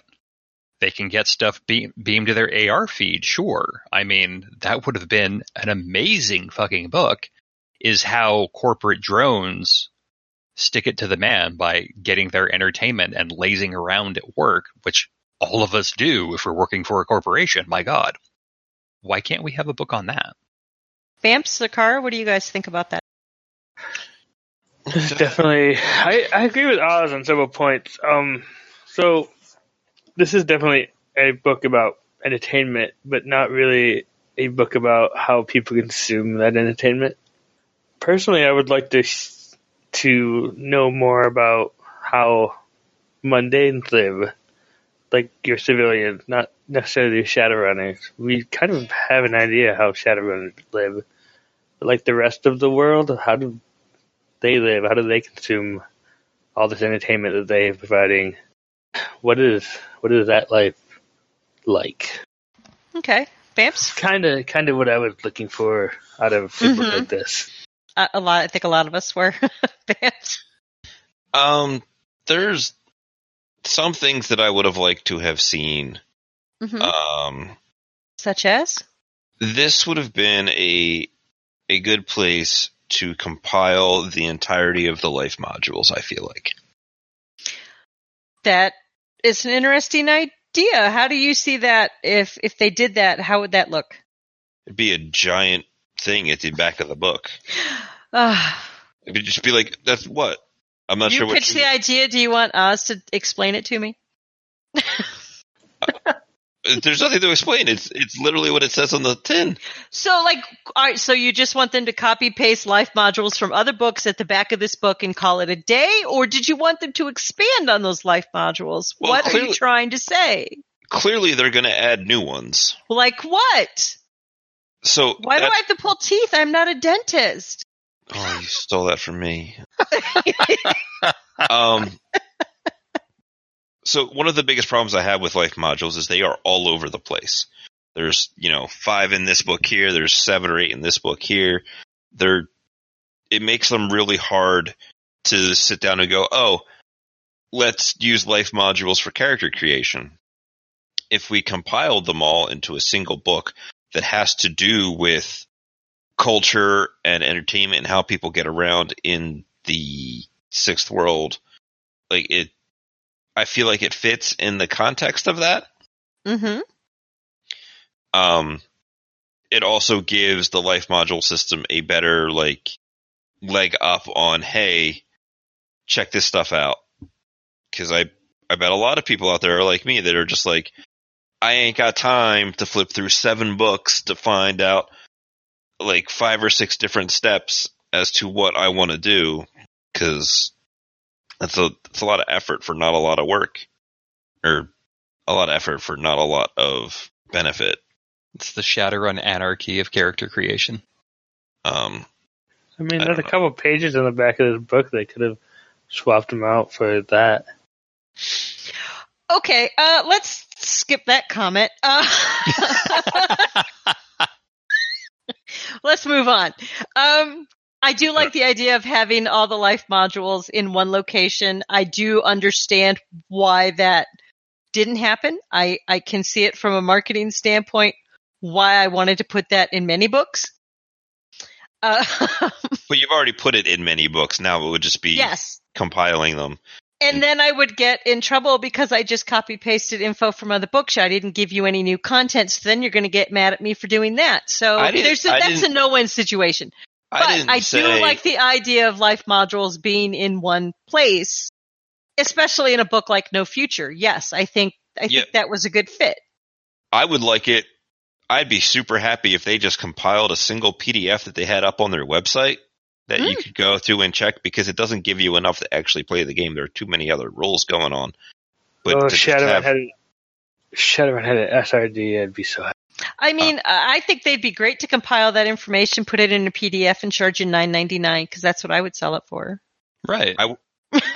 See, there's your problem, is there's not enough goodwill between the community and the publishers or the developers or wherever you want to put it to charge for something like that.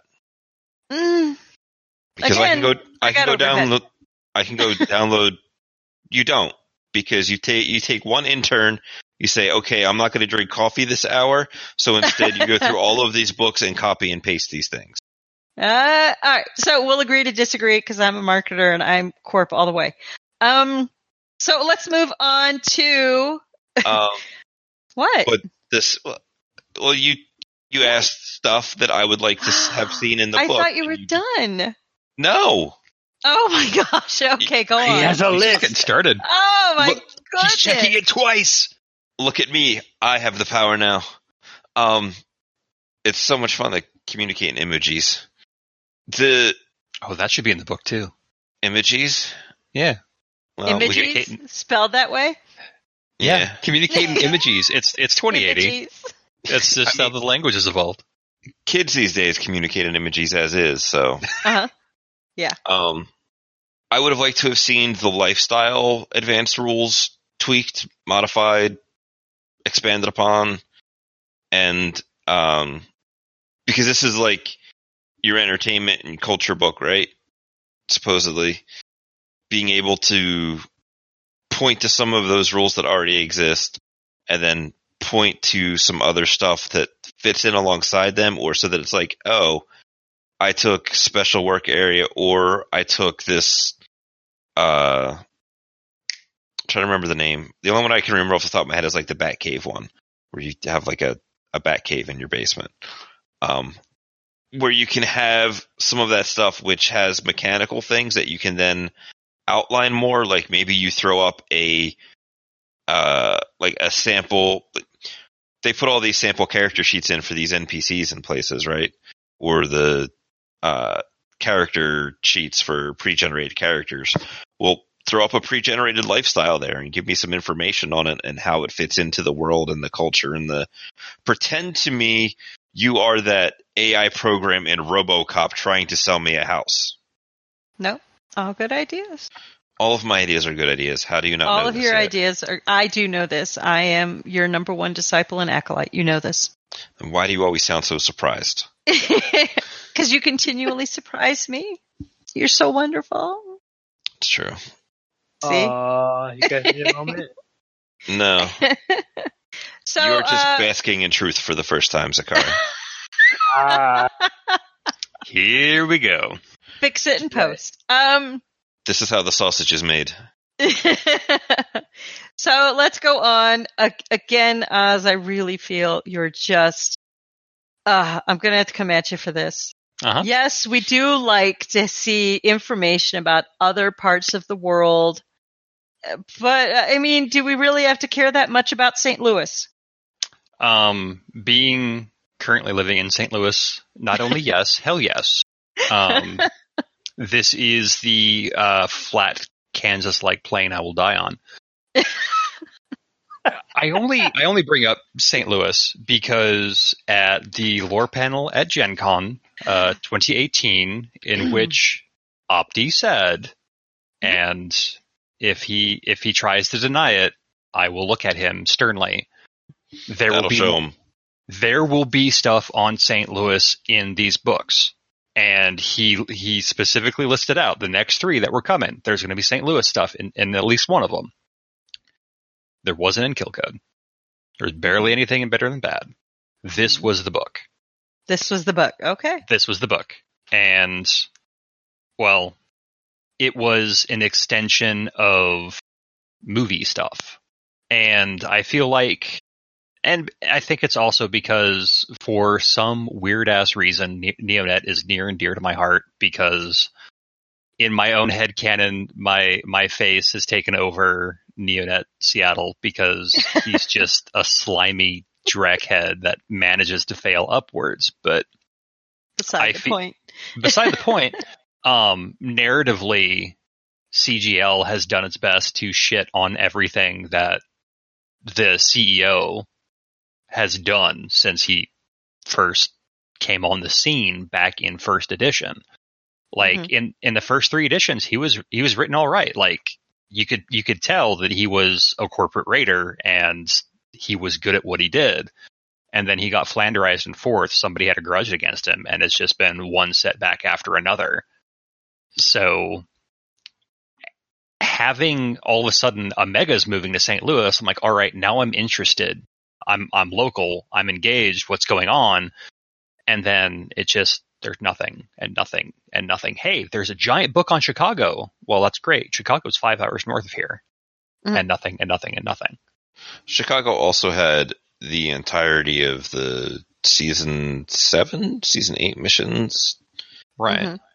So I feel like Chicago's already gotten plenty of stuff. So what did you want to see in St. Louis? Yeah. People like the bug stuff and all the crap that happened in Chicago. Sure. Well, I mean, Bug City was one of the seminal moments of Shadowrun history. I mean, it's as famous as the Great Ghost Dance, right? Or the Treaty of Denver. Like it is big stuff. They wrote novels on it. As for stuff that I would have liked to see on St. Louis, to be perfectly honest, do a Shadows in Focus for St. Louis. You've done it for Cheyenne, Wyoming. Where?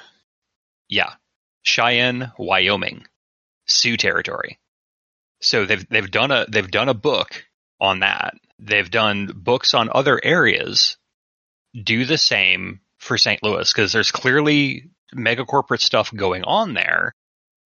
They've got, it's now Novatech again, so Novatech is based there. They've got other people moving in. Ares is apparently making big inroads there. There's clearly something going on, so pay some attention to it. Do you want me to do it? Okay, I can, but I expect to be paid for my work. But the exposure. You know, nobody gets fed on exposure. Nobody can live on it, but plenty of people die from it. Well put. So, what about Zakara and Bamps? Do you guys have any thoughts? Was St. Louis, did it not have enough information? Do you wish they had other locations in here as the culture book? Should they have had some other locations in here? I'm always game for location stuff. I don't know if it's great to dive deep in books like this. I feel like stuff like that should have maybe their own mini releases. Like, this is a book about St. Louis, like I said, and sell that for $10 or whatever. And this is a book about Miami. I don't know. Well, sure. Just do different areas and have small books about them that are specifically about those areas and things that are going on there. I don't know if it.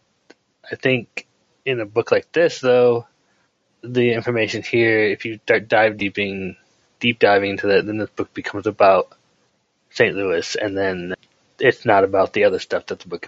Does that make sense? Yes, absolutely. It's the opposite of what happened in Better Than Bad. Better Than Bad, almost half of the book was about the Pretoria Metroplex. And this one, there was really nothing about locales. They just happened to say, okay, well, this whole Mason-Dixon line divide between the UCAS and CAS is creating a bunch of propaganda films in St. Louis. To which I'm like, yeah, okay. What about all the smugglers? Let's do the Dukes of Hazzard rerun, because there's plenty of other reruns on the TV and no future. But no. So, any more final thoughts? I'm going to move on. I am not going to delve into all the bad and the ugly that you have, because part of it makes me sad and part of it makes me feel old, especially the Henry Rollins bit. Yeah. So we're just going to move past that. Just skipping to be on by completely me. fair, that guy does look like a Henry Rollins. Shh. But we're not going to talk about it. So I think we know where the missed opportunities are. Mhm. They really missed the culture of the Sixth World. So let's talk about what's your favorite, like the shining moment, your favorite bit of the book. Something that we haven't discussed already that you were like, hey, that was really good. Kudos to them. I have been going first most of the evening. Because you're a Cookie quick recipe. thinker. No, that's our ending. Quit stepping on my toes, sir. I mean it. I don't think I have anything off the top of my head. Look, I didn't read the fluff. It's a fluff book. Leave me alone. You knew I wasn't going to read the fluff. All right, so give me a rule set that you like that we haven't talked about that's in the book. I think they had some fun with the rules. Like, obviously, they have rollerblades and yo-yos. Yes. And I think that stuff is fun and it's cute. And I think it's a decent addition, even if it's super specific and weird. And not everybody's going to use it, but I think it's, hey, this is kind of fun kind of thing. No, in flipping through the game information section, they gave us stats for Molotov cocktails. Finally. Like, there you go. There's my redeeming factor. Good job, Gio. There's new cars. Where? What is News that for? vans. News vans and news helicopters. Okay, so They've got press a pads. GMC Bulldog and an Ares Dragon. Okay, done. Yes, I did see a lot of people were really happy about the press pass, but as All right. Bamps and I have already discussed, I'm gonna shit all over that right now. Ready? Okay, yes. Fake license. Done. Move along. But some people didn't think you could do that with the license. They thought it was for driving or weapons or gear. They didn't think it was for things like that. So CGL now told them it is by saying you can get a press pass. And you can get a press pass at a steep discount to a fake license. Only That is because the steep. person who wrote the press passes as $50 didn't have the idea of, I could use a license for this. And if he didn't, how can many players? They increased the Cyber Eyes rating. Who They did. cares? Visual enhancement and hearing enhancement ratings as well. Even more perception dice. Just what I needed. Even more. So I will say one thing I did enjoy Mm-hmm. was if we go back to the whole news portion. Mhm. Not so much the spin, because the spin was good, but we already talked about that. Mm-hmm. But specifically organizations that GMs can use for people who want to not quite hood, but do their Mulder and Scully and go find the truth. Like, it kind of harkens back to the original Universal Brotherhood runs back in first edition, just before Bug City started, where people were investigating disappearances. Journalists are like, hey, something's kind of hinky here, and I need some muscle to kind of back me up in case something goes wrong. And they go in, and it's like, oh shit, there's bug spirits in here. What now? And then Chicago exploded. Having not even a rule set, but a set of resources that GMs can draw on, saying, okay, here's a set of runs where you're not making lives better. You're not working for the man. You are promoting the truth, which is another neo-anarchist / cyberpunk thing to do. Okay. I've always toyed with an idea of running games set early in Shadowrun's history and kind of messing around with that. Actually, I think Opti and a couple others are currently running a podcast, Shadowrun Origins, that They are. Right. yeah, it is set in 2050. Could I imagine early on when the Awakening first started happening, the thing got weird. So let's get to I have a question for you, Mary Yeah. Sue. What did you think of the new networking qualities? Garbage. Hi, is your name Mary Sue? Your voice got deep. Deep. What happened? Wow. She grew a pair of balls is what happened. Hey, don't worry. Oh, I'm no. swinging pretty good. Don't you worry about me. All right. So You are the face. I You play a am. face a lot, so I I wonder. play a face. I am not the face. I play a face. Where's my no future book? Oh, who's not You prepared? should have it open. I didn't know I'd have a question. You guys are the ones that talk. You guys are the men. I just love playing that card, by the way. It's bullshit. While we're waiting for Mary Sue, I used your beard joke today, Bams. Good. It's a good joke. It makes young kids feel terrible. Why What don't joke? I have the book? So there was one of the guys I work with. He disappears. He goes away every couple of months because he goes to college, and then on breaks he comes back to work. And he hadn't seen me since I had begun growing the beard. And he says to me, while stroking his chin and looking at me the first time he sees me upon coming back, is like, "What's this?" To which I tell him, "It is a beard. You may grow one when you become a man." I see. I can't find my copy of the book. Oh no! Okay, well, I have the thing. Tell me open, about so- them. Tell me about them, and I will tell you which ones I like. Okay, so no future, page 177, game information. We have two qualities. One is Networker, which costs 5 karma. And this allows the cost of all contacts to be reduced by 1, the cost, to a minimum cost of 1. So a 1/1 contact will cost you 1 karma. The second is Massive Network. It costs 20 karma. The cost of all contacts is reduced by 2 to a minimum cost of 2. This does not stack with the 5 karma quality. So a 3 or a 2/2 contact will cost you 2 karma. It essentially means that for Massive Network, you will never have just a 1/1 contact because there's no point. Whereas Networker, you can have a whole bunch of fun, cheap contacts. Mm. That is I high quality have content to- you're creating there. I would have to agree. Those aren't impressing me. So there you go. Yeah. I'm not overly impressed. I would have to agree with Bamps. They're not overly impressive. Oz, do you see something that is impressive about them? No. No, I just wondered. So like, I mean, give me an idea, one of you, of a better quality that would help a face out more as far as networking or producing spin or something. So allow me to point you to Mm-hmm. the better than bad section about getting new contacts and stuff like that, Yeah. where that's a better way of doing it. All right. Um, I sorry. saw a typo. I'm sorry. Go on. Oh God. no. the bad.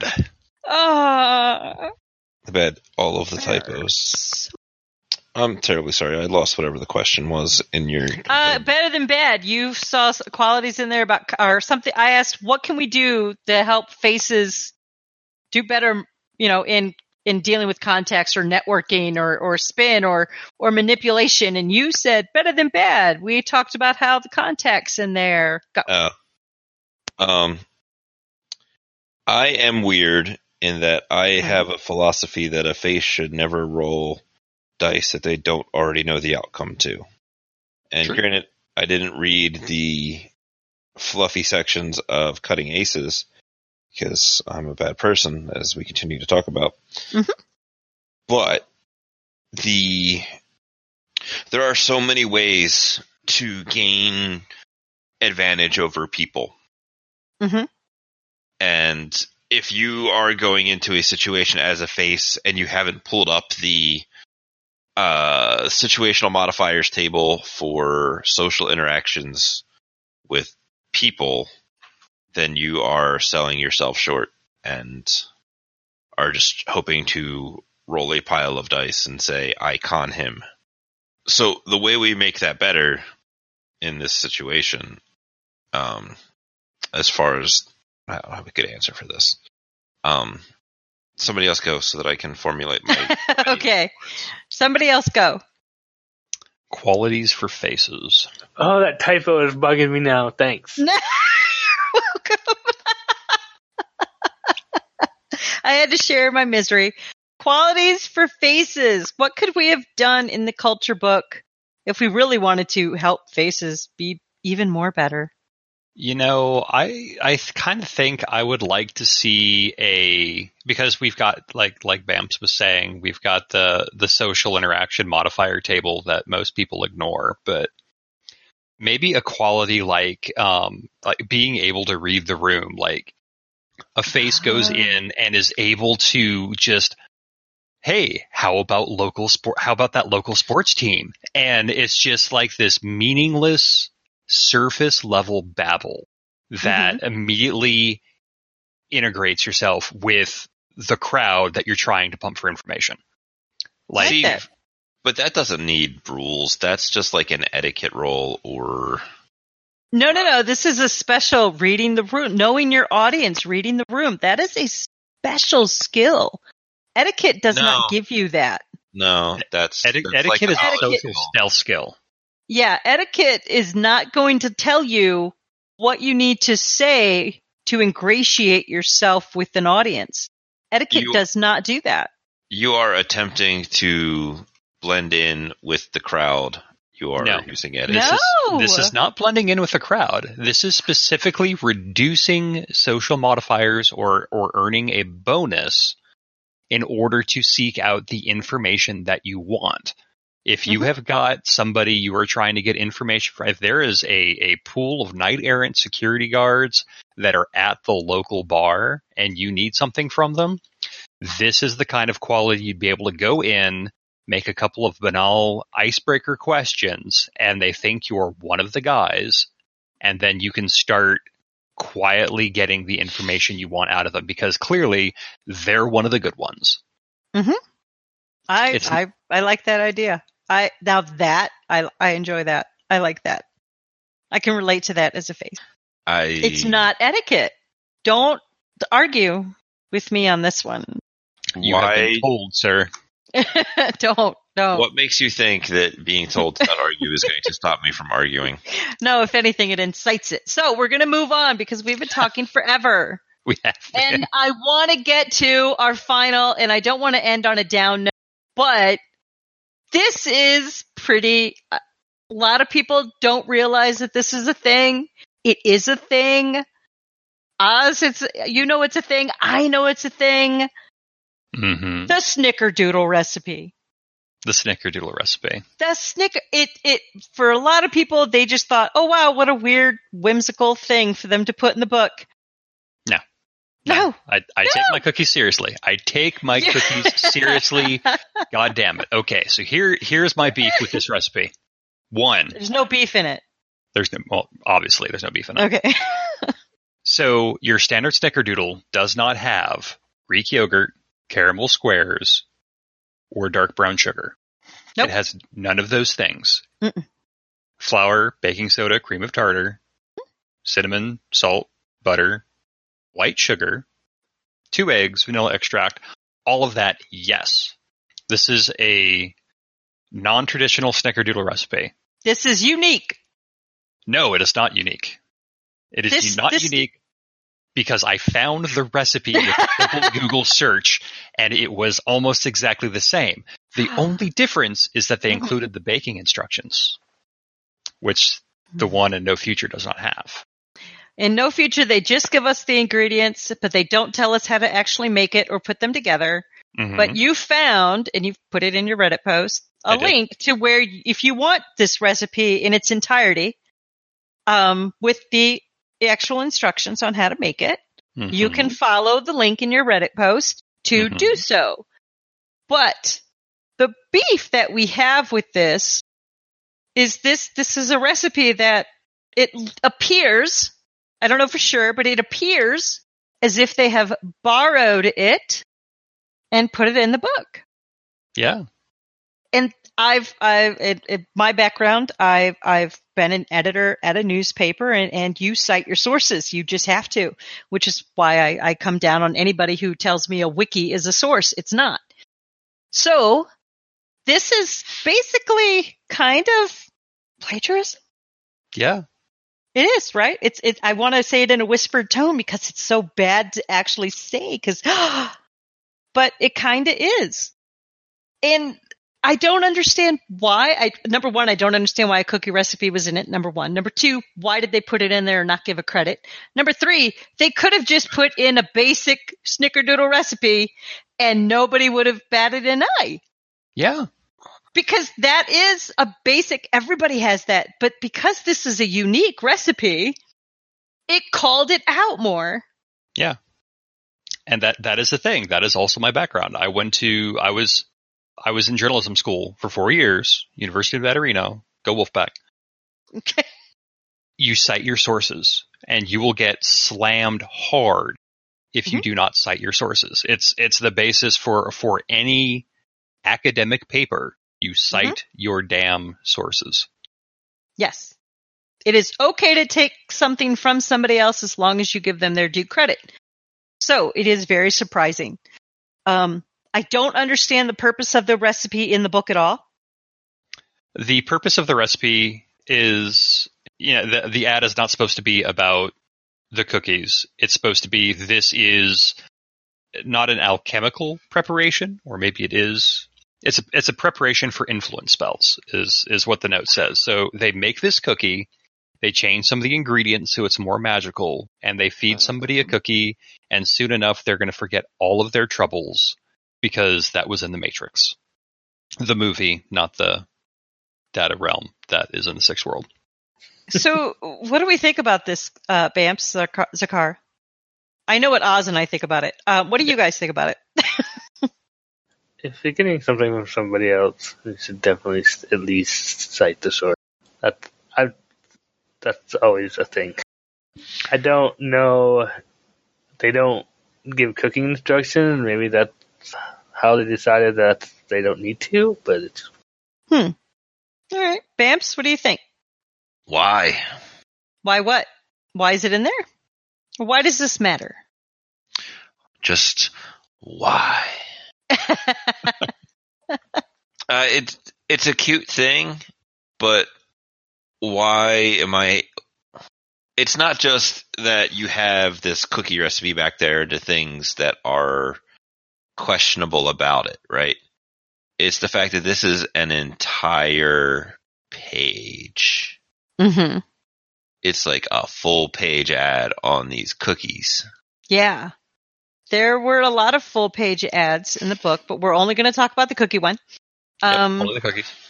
But yes, when pages in a book are like prime real estate, to see it spent on this, I could see as a fan myself, I wish that page was devoted to something that gave me more info on the world. So there's, in addition to the cookie recipe, there is a couple of other things that are back there. Like, yeah. I don't want to talk about those things. Sorry, it is relevant to the conversation. Oh. You have lost control again. I'm out. Maria Mercurial was a huge module. That's the word I wanted. That, is famous and stuff, right? Mm-hmm. So when I get to the back of the book and I see I guess we'll call it a ticket stub, or like a little advertisement for Maria Mercurial concert. Mm-hmm. That's a cool thing because I get it, because I know who Maria Mercurial is. I don't know who this asshole with the cookies is. Are they somebody? Have they been somebody in previous editions that I just don't know because I don't read that stuff? No. Okay. I do read that stuff, and no, Granny Sweet Spells is ostensibly something that was supposed to be from 2nd and 3rd edition, but was not. Granny Sweet Spell is just a thing in 5th edition, specifically this book. So I'm cool with the idea of mixing in some stuff like the Maria Mercurial. If there was a big picture of like the Carl Combat Mage movie that was coming out, like as an advertisement like that, I'd be on board. I'd be okay with that. This is random. And as it did, yeah, it felt random. And as was mentioned, page space is at a premium, which is why it's just extra questionable. And then you also have 3/4 of a page of rules for hats. People love their hats, so don't, But the farewell ticket stubs, now that's a big thing, and we're still trying to figure that out. There's the subliminal or secret message on that page. Super secret. There's a secret message on that page. You didn't realize there was a secret message on that page? No, I saw that there were Marie Mercurial things. I thought, oh, that's cute. And then I stopped paying attention. So how about you look at it and see it? But yes, You'll there's a only secret miss message. what you don't see. See? So there's speculation now about what does that mean. I know Oz speculated about it a little bit. Mm-hmm. So, I mean, that was kind of neat to have that kind of subliminal messaging in there. What does that mean? What is it trying to tell us? So I liked that. I did like that. The page didn't feel random. The cookie page does. They're poking at the lore a bit and kind of trying to do some dropping some hints and things, which is kind of neat. So maybe the cookie thing is just a random thing that somebody decided to add. I don't know. I do want to point out, since we're talking about the Marie Mercurial thing, it's 4 pages. Like the little ticket stubs, they have slightly different backgrounds. The colors are different pages, and it is 4 pages when you could. These are 4 pages that are after everything else. I wonder if these are inserts in the book, in the printed book. Oh, maybe. It could be, because we know that the title page of the PDF is specifically set to be the front and rear covers, and apparently I hate that. I hate it so much. Right. And apparently they did it that way because the second page, which is a different version of the cover, is supposed to be a quote unquote an AR or a holographic filter that's supposed to come with the hard copy book, and you flip it over and you see the different thing, which kind of shows you how AR affects what you actually see. Kind of a cool thing. It is. I do like that, and I hope to see that at Gen Con. Yes. But also having the amount of ads on the back end when they say, of course, space is at a premium. It's like, what the hell, guys? These are all different size too. So I wonder if like the cards are like a card sheet or something like that. Maybe. It may be an insert. And like I said, it'll be interesting to see the actual physical book. So I think we're going to wrap up. I mean, there's a lot of stuff we could go on and talk about in No Future. We can also discuss the new logo, but let's not.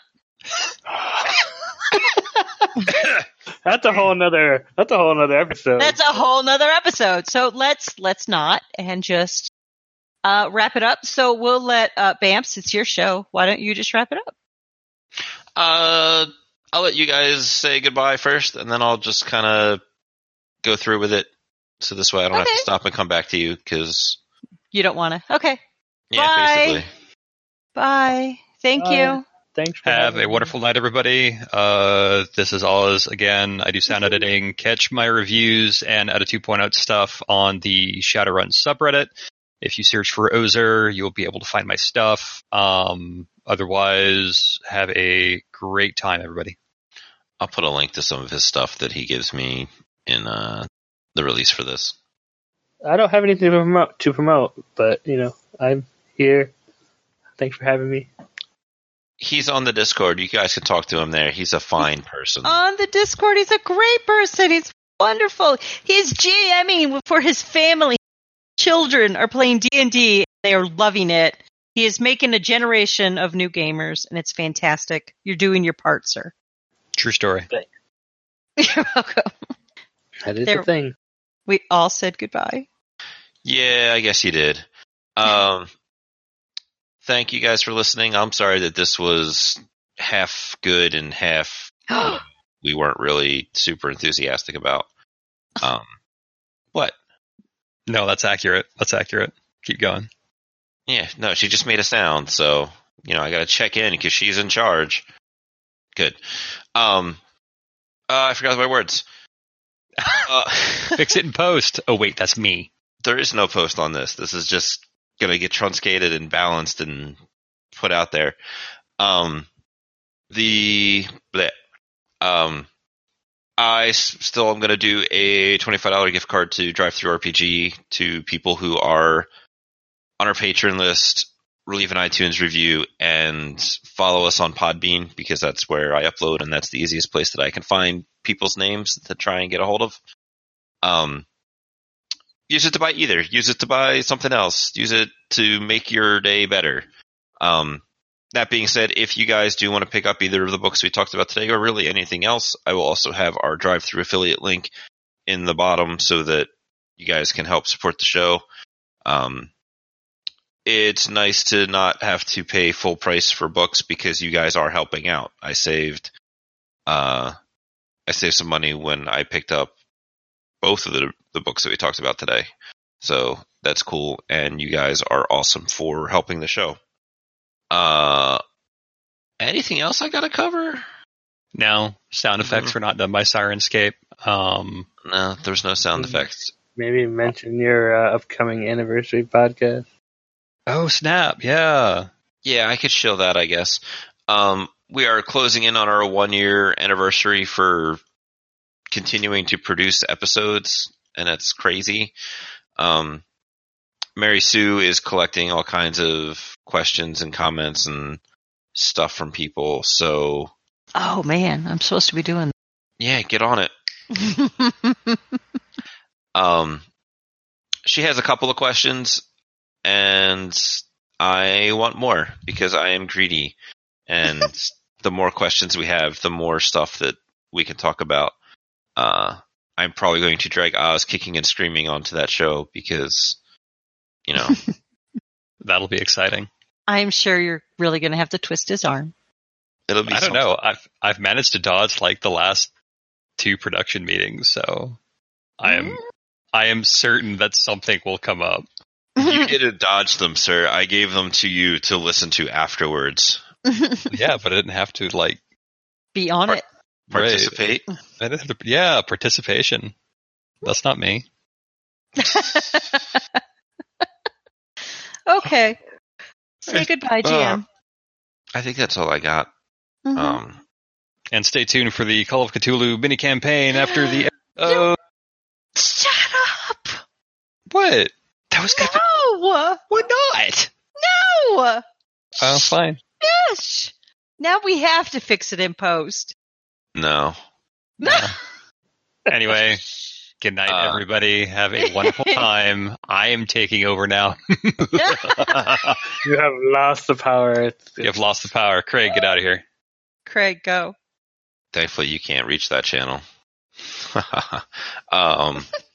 But yeah, no, I guess if you guys have questions about whatever that whole thing was there, hit me up on the Discord. I'll be happy to explain it to you. And, or really any other way that you guys get to do that stuff. I hope to be releasing the 1-year anniversary probably towards the end of February. A cursory look should show that we will get to the end of the current run with Howard on it before then. So I would love to get all of that stuff out there so that we can talk about the entirety of that run. And I will try to also get Howard on to be there because that he's would part be of cool. the cast and all. Yeah. Yeah, he is. So with all that out of the way, everybody starts saying goodbye very awkwardly, and I will go find the Craig button to make him go away. Bye. Bye. He's still here. Keep it up. No, just... Oh, my gosh. Bye.